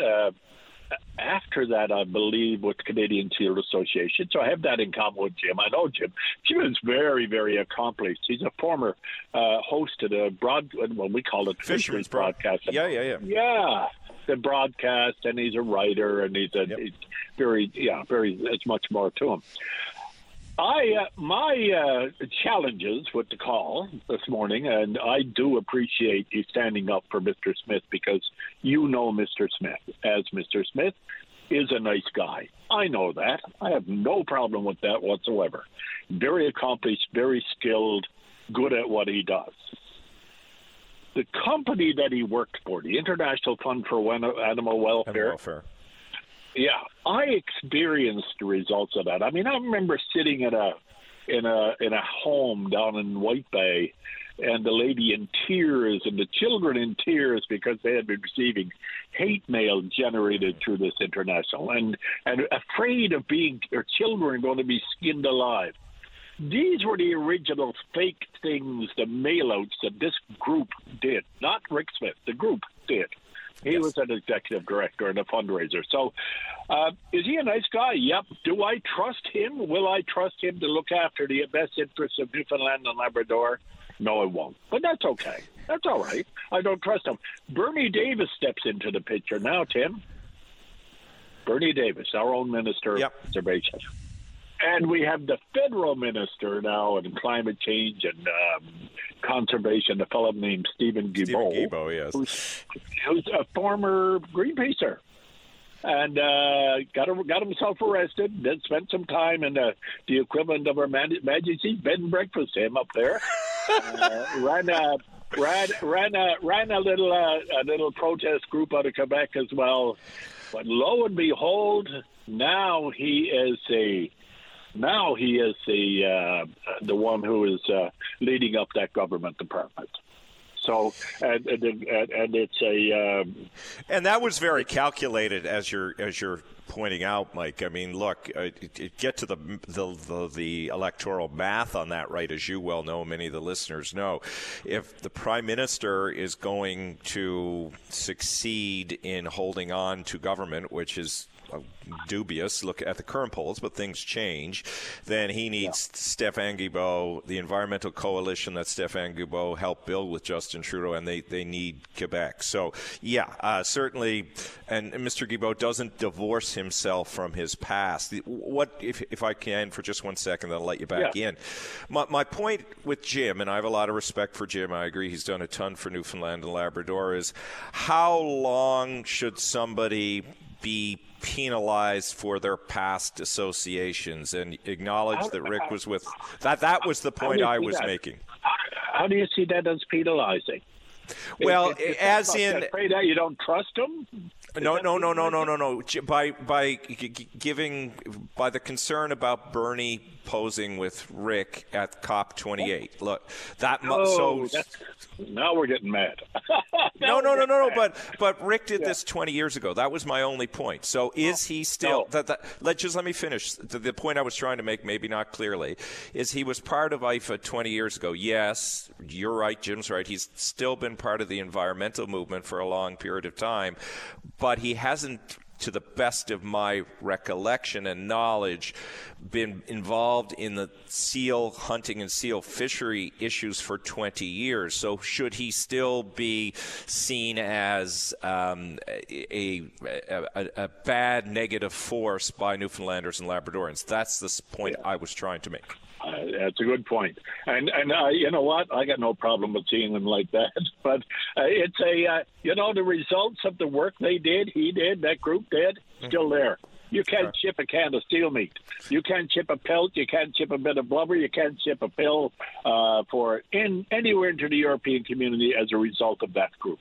But that's not the big issue here. The big issue here, and why Mr. Davis should consider resigning, or at least improving his knowledge of what's going on. Mr. Guilbeault now heads up the big, it's the cash cow. Anybody in the research, scientific, polling, all of those industries ought to be delighted. He's got huge hundreds of millions of dollars. He does have a lot of money. And he got out and he spent, what is one of the first things he spent it on? He approved the funding of a thing called Canadian Climate Institute, headed up by none other than Mr. Smith. Rick.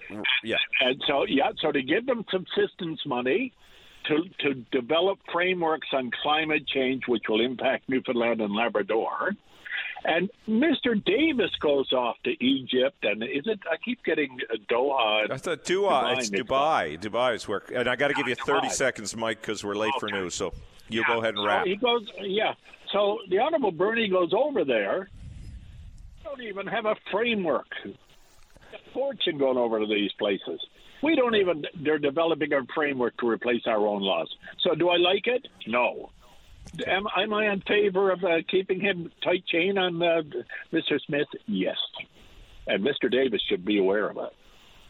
Thank you, Tim. All fair comments. Good talk to you, Mike, and you stay well, and always appreciate your insight. Have a good Christmas.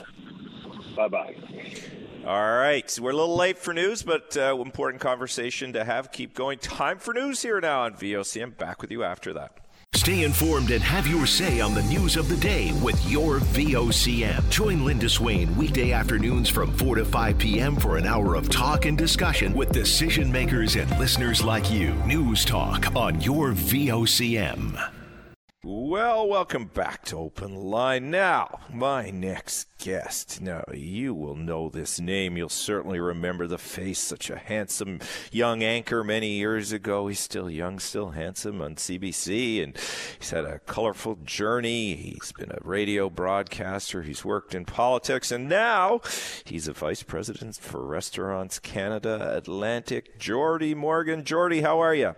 Good. It's nice to talk to you. I know I bothered you to come on the program when I was hosting here in Halifax, so I figured, I might as well bother you to come on your program while you're hosting.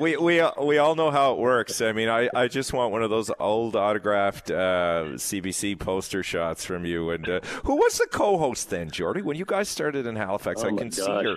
Joanne. Was it Joanne Stefanik, but we had Henry Champ there. You had Henry, yeah. Right. Oh, my God, it was Colleen Jones. Colleen, yeah. All of you have done very well in life. But new role you have now. You're Senior Vice President with Restaurants Canada, and it's hopefully, because I've seen some evidence here in Ottawa, and I saw some home in Newfoundland last week, that restaurants are doing okay, getting back on track. But what's the landscape look like, particularly in Atlantic Canada now, for people in your industry?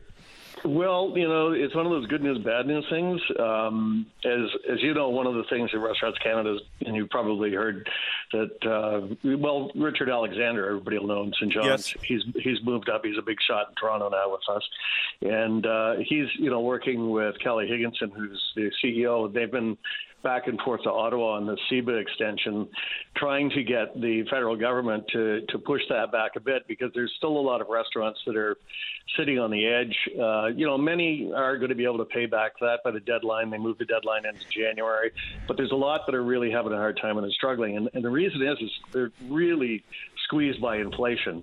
What go to the grocery store, you see what food costs are like, and those are all reflected in the bottom line of restaurants as well. They're dealing with all of that. They're dealing with increased transportation costs. When you think about the supply chain, and all of the things that have been added into it, including the carbon tax and everything else, is that everything is more expensive now. So your expenses are a lot higher.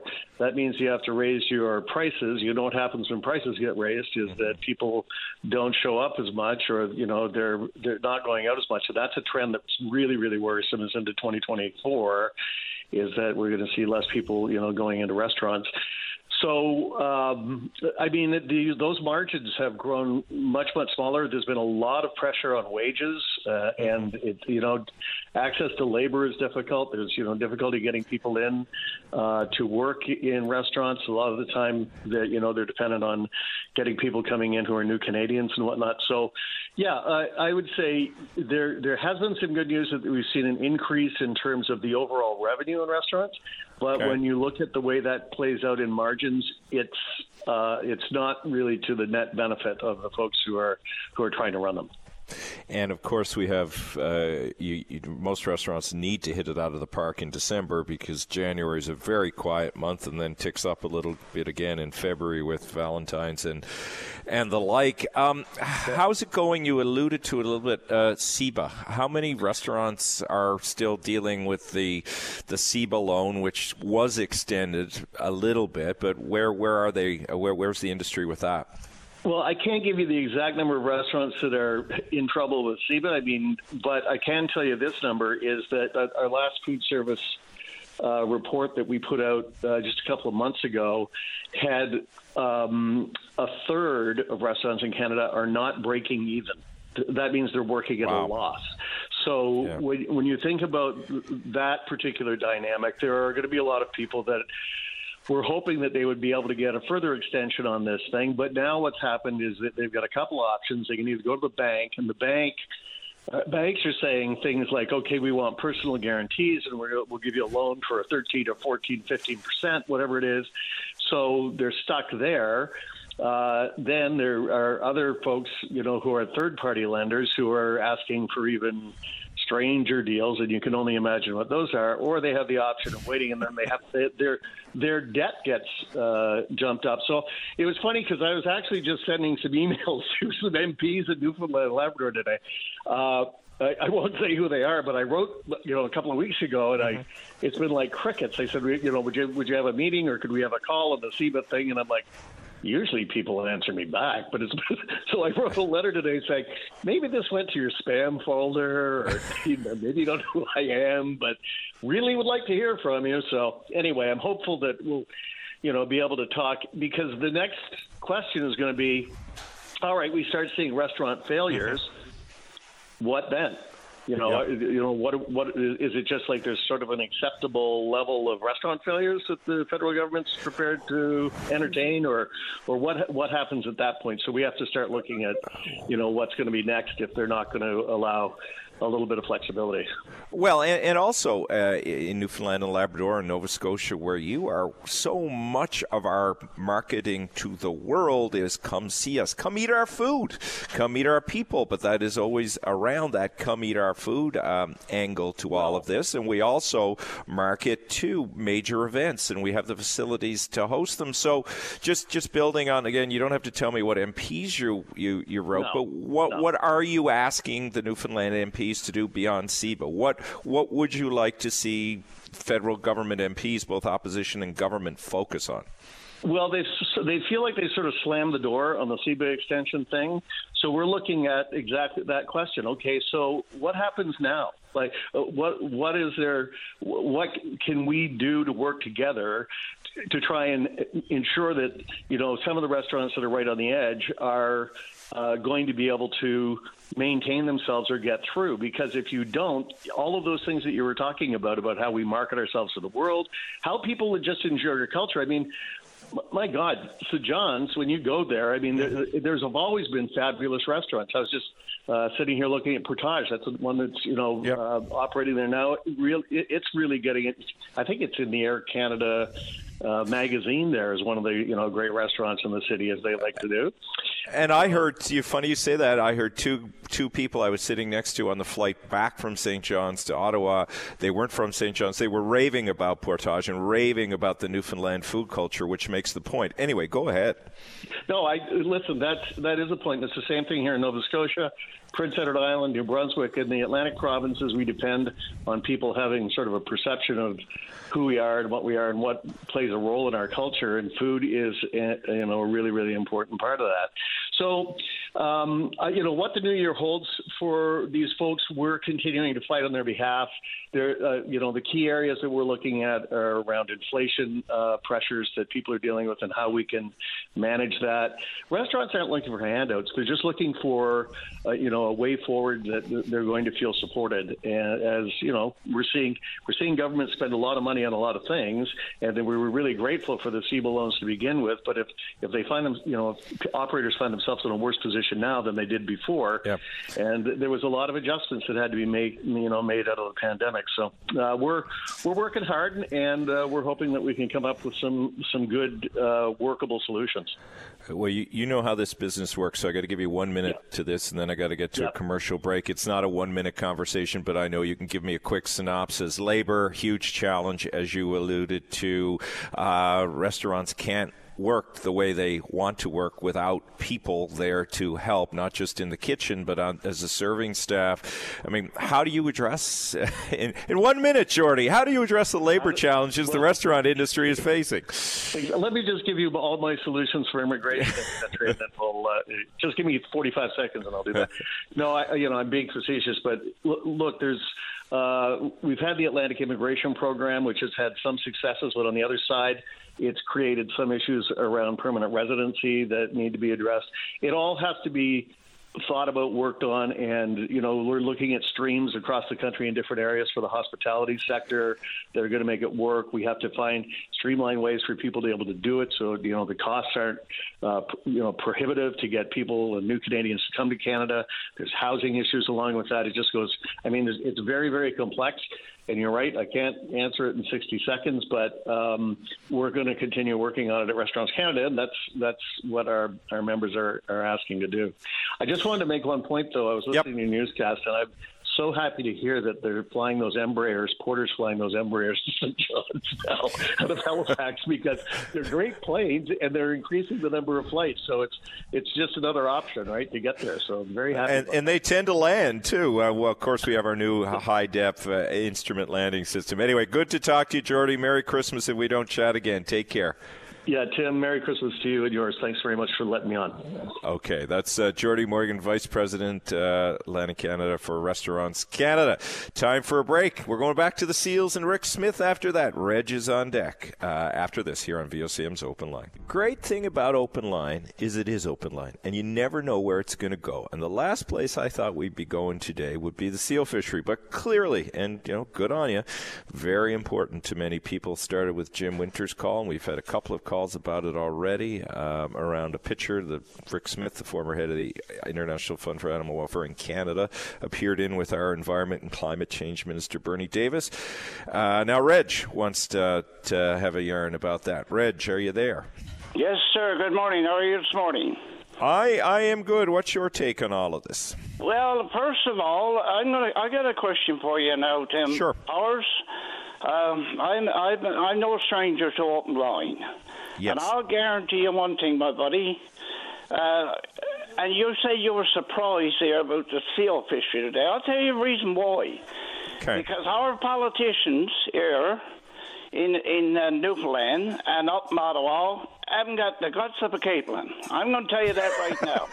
And when I say that, I mean it. I'll guarantee you the MP's up there. I know them quite well. Mm-hmm. There's never nothing mentioned about the seal harvest. Not a thing. Here in Newfoundland. Reg, isn't there one exception to that? Hasn't Cliff Small, to the best of my recollection, last year certainly, wasn't Cliff talking about the seal fishery last year, I thought? Yeah, well, yes. There's every now and then the seal fishery do come up. For God's sakes, and I'm getting the voids, Tim Powers. Like you were talking about Rick Smith. Now listen, there's been a lot of damage done over the years to our seal industry. I participated in the seal hunt for a lot of years. We've been called everything in the book, and I'm quite sure you, being a Newfoundlander, I assume you are. That, I am. I'm sorry. I said I am as well, and if you missed the point with Jim, just to give you context, my family were seal fishers for a long time too, so I understand an aspect of it. Anyway, you go ahead, Rich. Yeah, well, like I said, we've been called everything in the book, barbarians, drunken newfies, out killing seals, and, listen, I took more what do you call it? I had to go, and take. Oh my God, I got my train of thought last night. And I got the word forgot. Anyway, that's okay. Certificates for to go out to the seal hunt. Mm-hmm. I mean, when we went out and bought, I almost needed half a sheet of bloody plywood to put the certificates on to let them know that I knew how to pelt the seal and I knew this and that about, how to kill the seal and how to crush that is it and all this. Mm-hmm. And it's ludicrous when I hear all this. Because, like I said, and I'm getting the voice there, Tim, that you're protecting or you're defending the Smith fellow. Am I right on that one?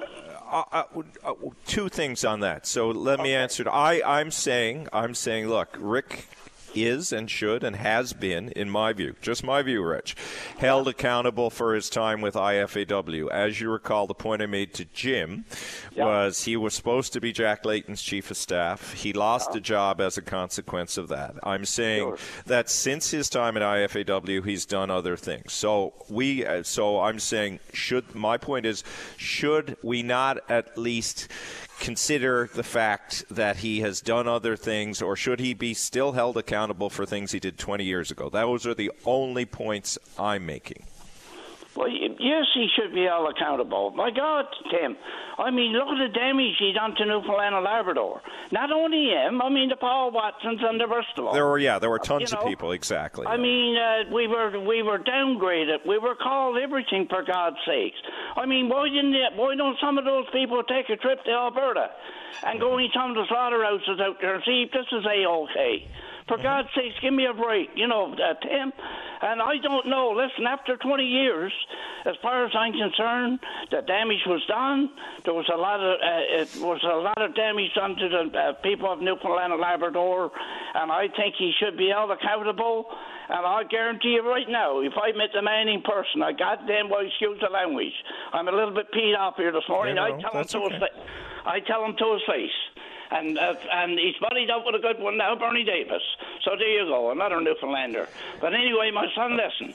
That's all I got to say. To me, as far as I'm concerned, the people, the politicians here on this rock and up above, have a bit of guts. And speak about our seal hunt. And you've just proven, and I think great on you for the call. That's the point, right? All I'm trying to do this morning, you and I have had a good discussion, Jim and I have had a good discussion, is talk it through so I can understand. Because the one thing I will give you that I don't understand the way you and you and Jim do is the immediate impact that the seal hunt is still having today. So thank you for helping me understand that. All I'm trying to say and have been trying to say is, and I've just thrown it out there, and you had a view on it, Jim had a view on it. Are we still accountable for things that were done 20 years ago? Your view is yes, and that's fair enough. That's what the conversation is about. So, good conversation. Thank you. I appreciate it. I got nothing against you, Tim. Like I said, it's just that it bothers me. I boils over when I hear stuff like this. Okay. And like I said, anybody who participates face-to-face Now seal on. When you go out there, buddy, it's not all it's not all sunshine. When you're flipping panes and out on ice fields and rifles, bullets going everywhere, it's not what people think it is. So, but anyway. Just on that, before you go, I got to say, and I think Mike raised it in the conversation, I will never forget, because it was so embarrassingly bad when Paul McCartney and his wife were interviewed by Larry King, and they just demonstrated a complete lack of understanding about what was happening, and certainly trying to assess the seal hunt from Charlottetown in and of itself was comical. Anyway, we'd agree on that for sure. I'll leave it there, Reg. Good to talk to you. Son, and listen, after all that, you have a Merry Christmas and Happy New Year, and no hard feelings. And I'll tell you right now, I talk to Paddy occasionally, and I got no issue calling you when you're taking over for him. And by small opinion, you have a good day and all's well. You too, Reg. No hard feelings. I like good, tough conversations. You take care. Have a good Christmas. Take care, my son. Goodbye. Okay. Bye. All right. Time for news here on VOCM. We've got 28 minutes and back with more of your calls after that. Your voice in Newfoundland and Labrador's biggest conversation. If you want to know what's happening in your province, tune in to Open Line every day. Have your say weekday morning starting at 9 a.m. on Open Line with Paddy Daly on your VOCM. So you may remember, if you were listening at the beginning of the show, or if you've paid attention to the news today, which I'm sure you have, that it's the 38th anniversary of the terrible crash of Arrow Air in Gander, where 256 people lost their lives. But the vast majority were American service personnel who were in transit. Daryl is on the line and wants to talk about this. Daryl, how are you? Oh, hi, Tim. How you doing? Long time no talk. I'm doing all right. How are you? Oh, I'm doing good. Thank you very much. Tim, I was going to talk about the Arrow Air crash. I was working at the time when that happened at the airport with Allied Aviation, and I'll never forget the night before. I was working a 4 to 12 shift, and an overtime shift came available, and so me and my co-worker, his name was Craig Granter at the time, worked there. We did a flip, and he won the flip. So we ended up doing a double shift and worked that morning. And needless to say, that morning I ended up going in anyhow because of what happened. And I'll never forget it because I remember I still picture everything all covered over in plastic, to sum it up in a good way, right? And we had to assist to get the human remains back to where they're destined to go. And I'll never forget the U.S. military at the time were coming in with the C-141s to do it. Now they don't exist now. They got what you call C-17s and so forth. Mm-hmm. But I still remember that as like yesterday, and I'll never forget that when that happened that day. I'd never forget all the news media around the world were here in Gander. The place was busy. It was just gone crazy, and I'll never forget that time. It's some things that you might have to think about, but this one's fresh in your mind. And how could you not lose? I mean, it would be fresh in your mind. I remember I was in Ontario, and I remember it was national news. It was international news, as you say. I remember looking at the visuals on the screen, not as horrific as what you would have seen there, Daryl. And the debate raged about whether it was an atmospheric icing issue, an overloading, or whether there was some onboard explosion. I mean, what was the chatter like at the time about what had happened as people were trying to sort this all out? Because the crash site is like, 2-3 miles from the actual runway. It's not very far. Yeah, no, it's not. The chatter was everybody was in shock and awe. But originally, that aircraft, that DC-8, he was going to take off over town, and he changed his mind. Oh, really? Yes, he was going to take off over town, and he changed his mind and decided to take off over Gander Lake. I think it was almost a last-minute decision. He changed where he wanted to take off to, and that day we've had aircraft come and go all that day, and none of them didn't require any de-icing. So, fascinating. Yeah, so it was, you never know what really transpired there. But everybody looked at the history of it, where she came out of Egypt and cloned Germany to Gander. Mm-hmm. And there's all, like you said in your preamble, different things, and it was there's all speculation, but I guess we'll probably never know. And if I remember correctly, I'm just trying to look it up as we're talking, these guys were Green Berets, weren't they? Was it the 82nd Airborne that was on that division, or on that flight? I believe you're right, the 82nd were on the flight, because it was 256 people total. It was 8 crew and 248 military personnel. And how did it go over in the town that day? And I ask that because, of course, we all think of 9/11 now. It's more contemporary, and the wonderful job and the great stories come from a way that Gander did in supporting people. And thankfully, of course, there weren't any crashes in Gander that day. There were terror acts in New York and Washington. But can you compare the 2 days? Were you in Gander in 9/11? Well, the 9/11, I worked all those flights too. As a matter of fact, did you? 9/11, I worked. I put 90 hours in within 4 days, from Tuesday to Saturday, and I think I might have departed the last flight. But I worked all those flights. But the thing is, I wasn't like a lot of other people. I never got a chance to meet anybody because we're too busy working the airplanes and then trying to get them out again as need be, and because we had 38 aircraft, and I remember one shift in particular, I punched in 22 hours straight. Really? And I never forget. I guess your adrenaline was flowing, and at the time you did what you did. I'll never forget one gentleman. It was on Continental Airlines. It was 757. I'll never forget. I was probably on my 19-20-hour work, and he came over, looked at me. He said, "Sir, you look like you're tired," and shook my hand. I said, "Yeah, I'm on my 20th-hour work." And he came back down over the stairs, shook my hand, and couldn't thank me enough, right? And but it wasn't only me. We all punched in extraordinary hours, and apparently he went and I was told after he went and told that story after aboard the aircraft, and so I'm not sure if that part was come from away or not. Now I don't know, and so I worked a few experiences in my in the aviation industry, the Aero Air and 911, and so it's I had had my fill of all that, no doubt about it.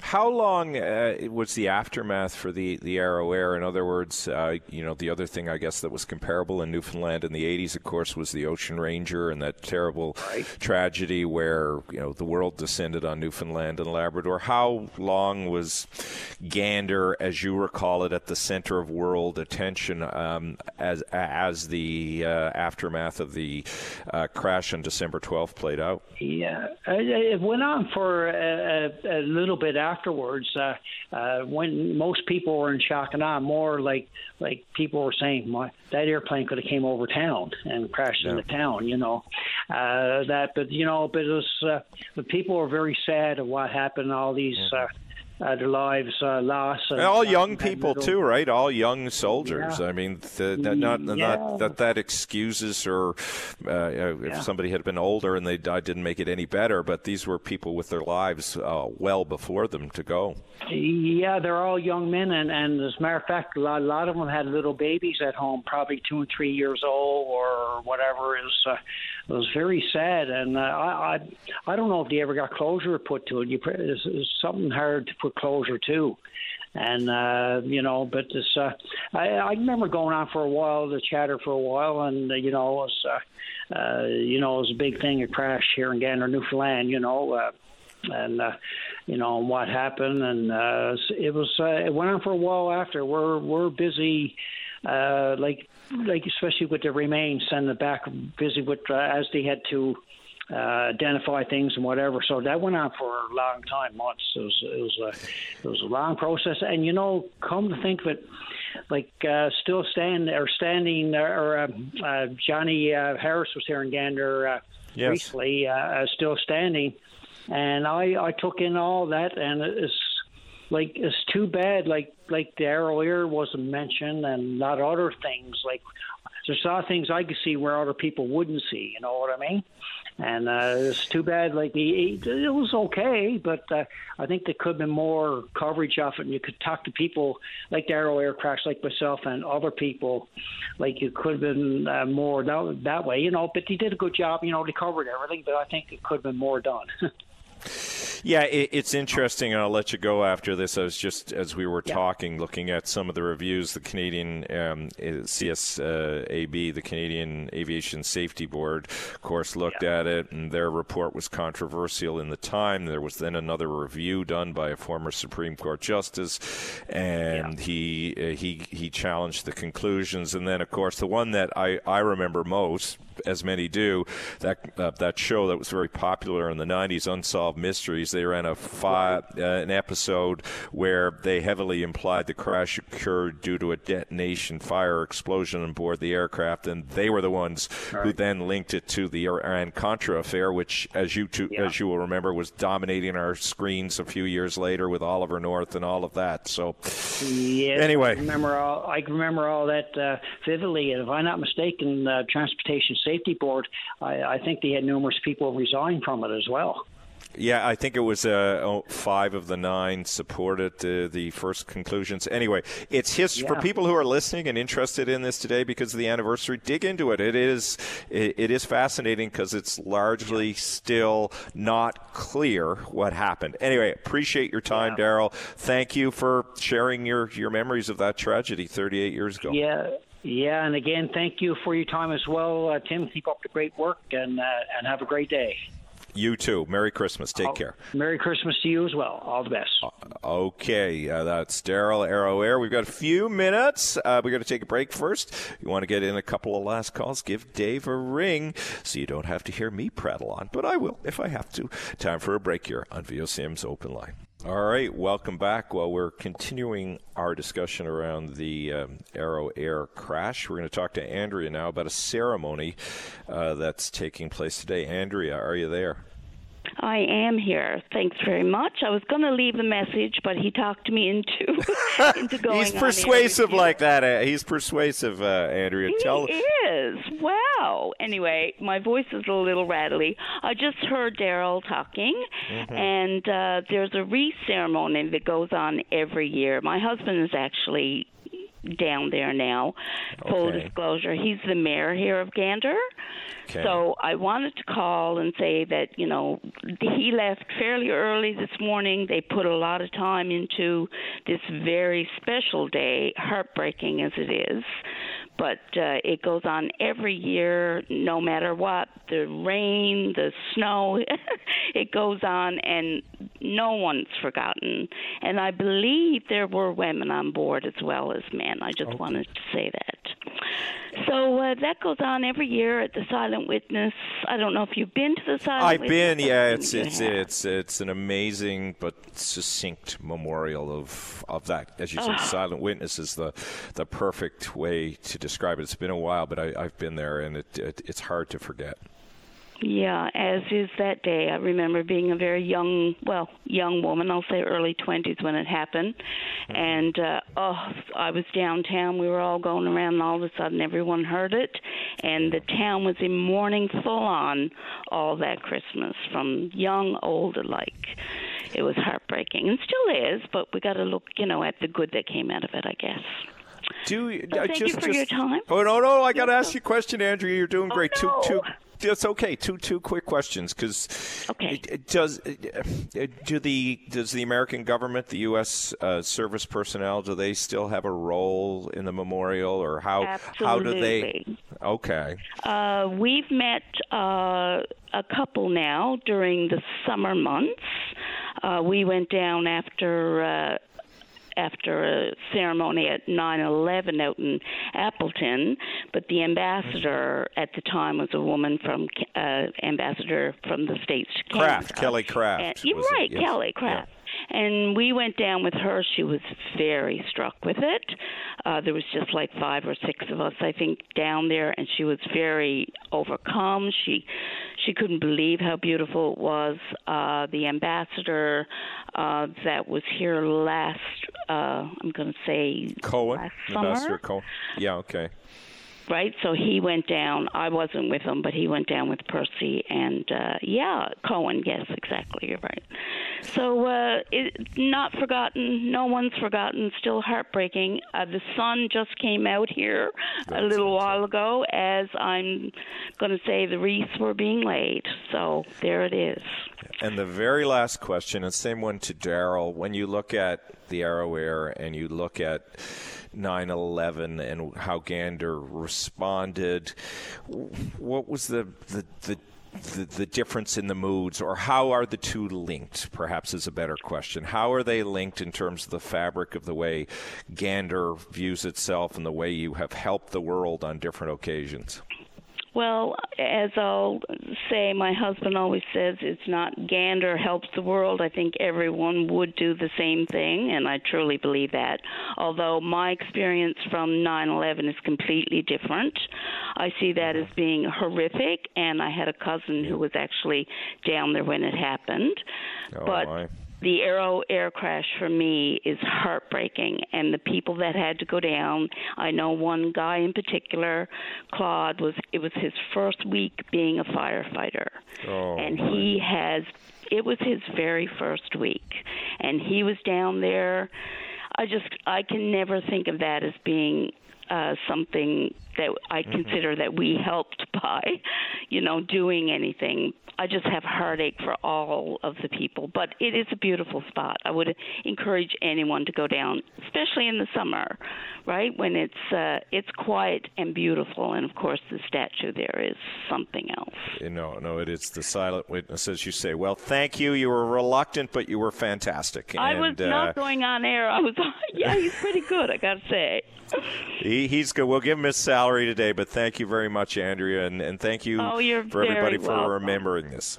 Okay, take care. Anytime. You take care. Bye. Okay, Merry Christmas as well. Goodbye.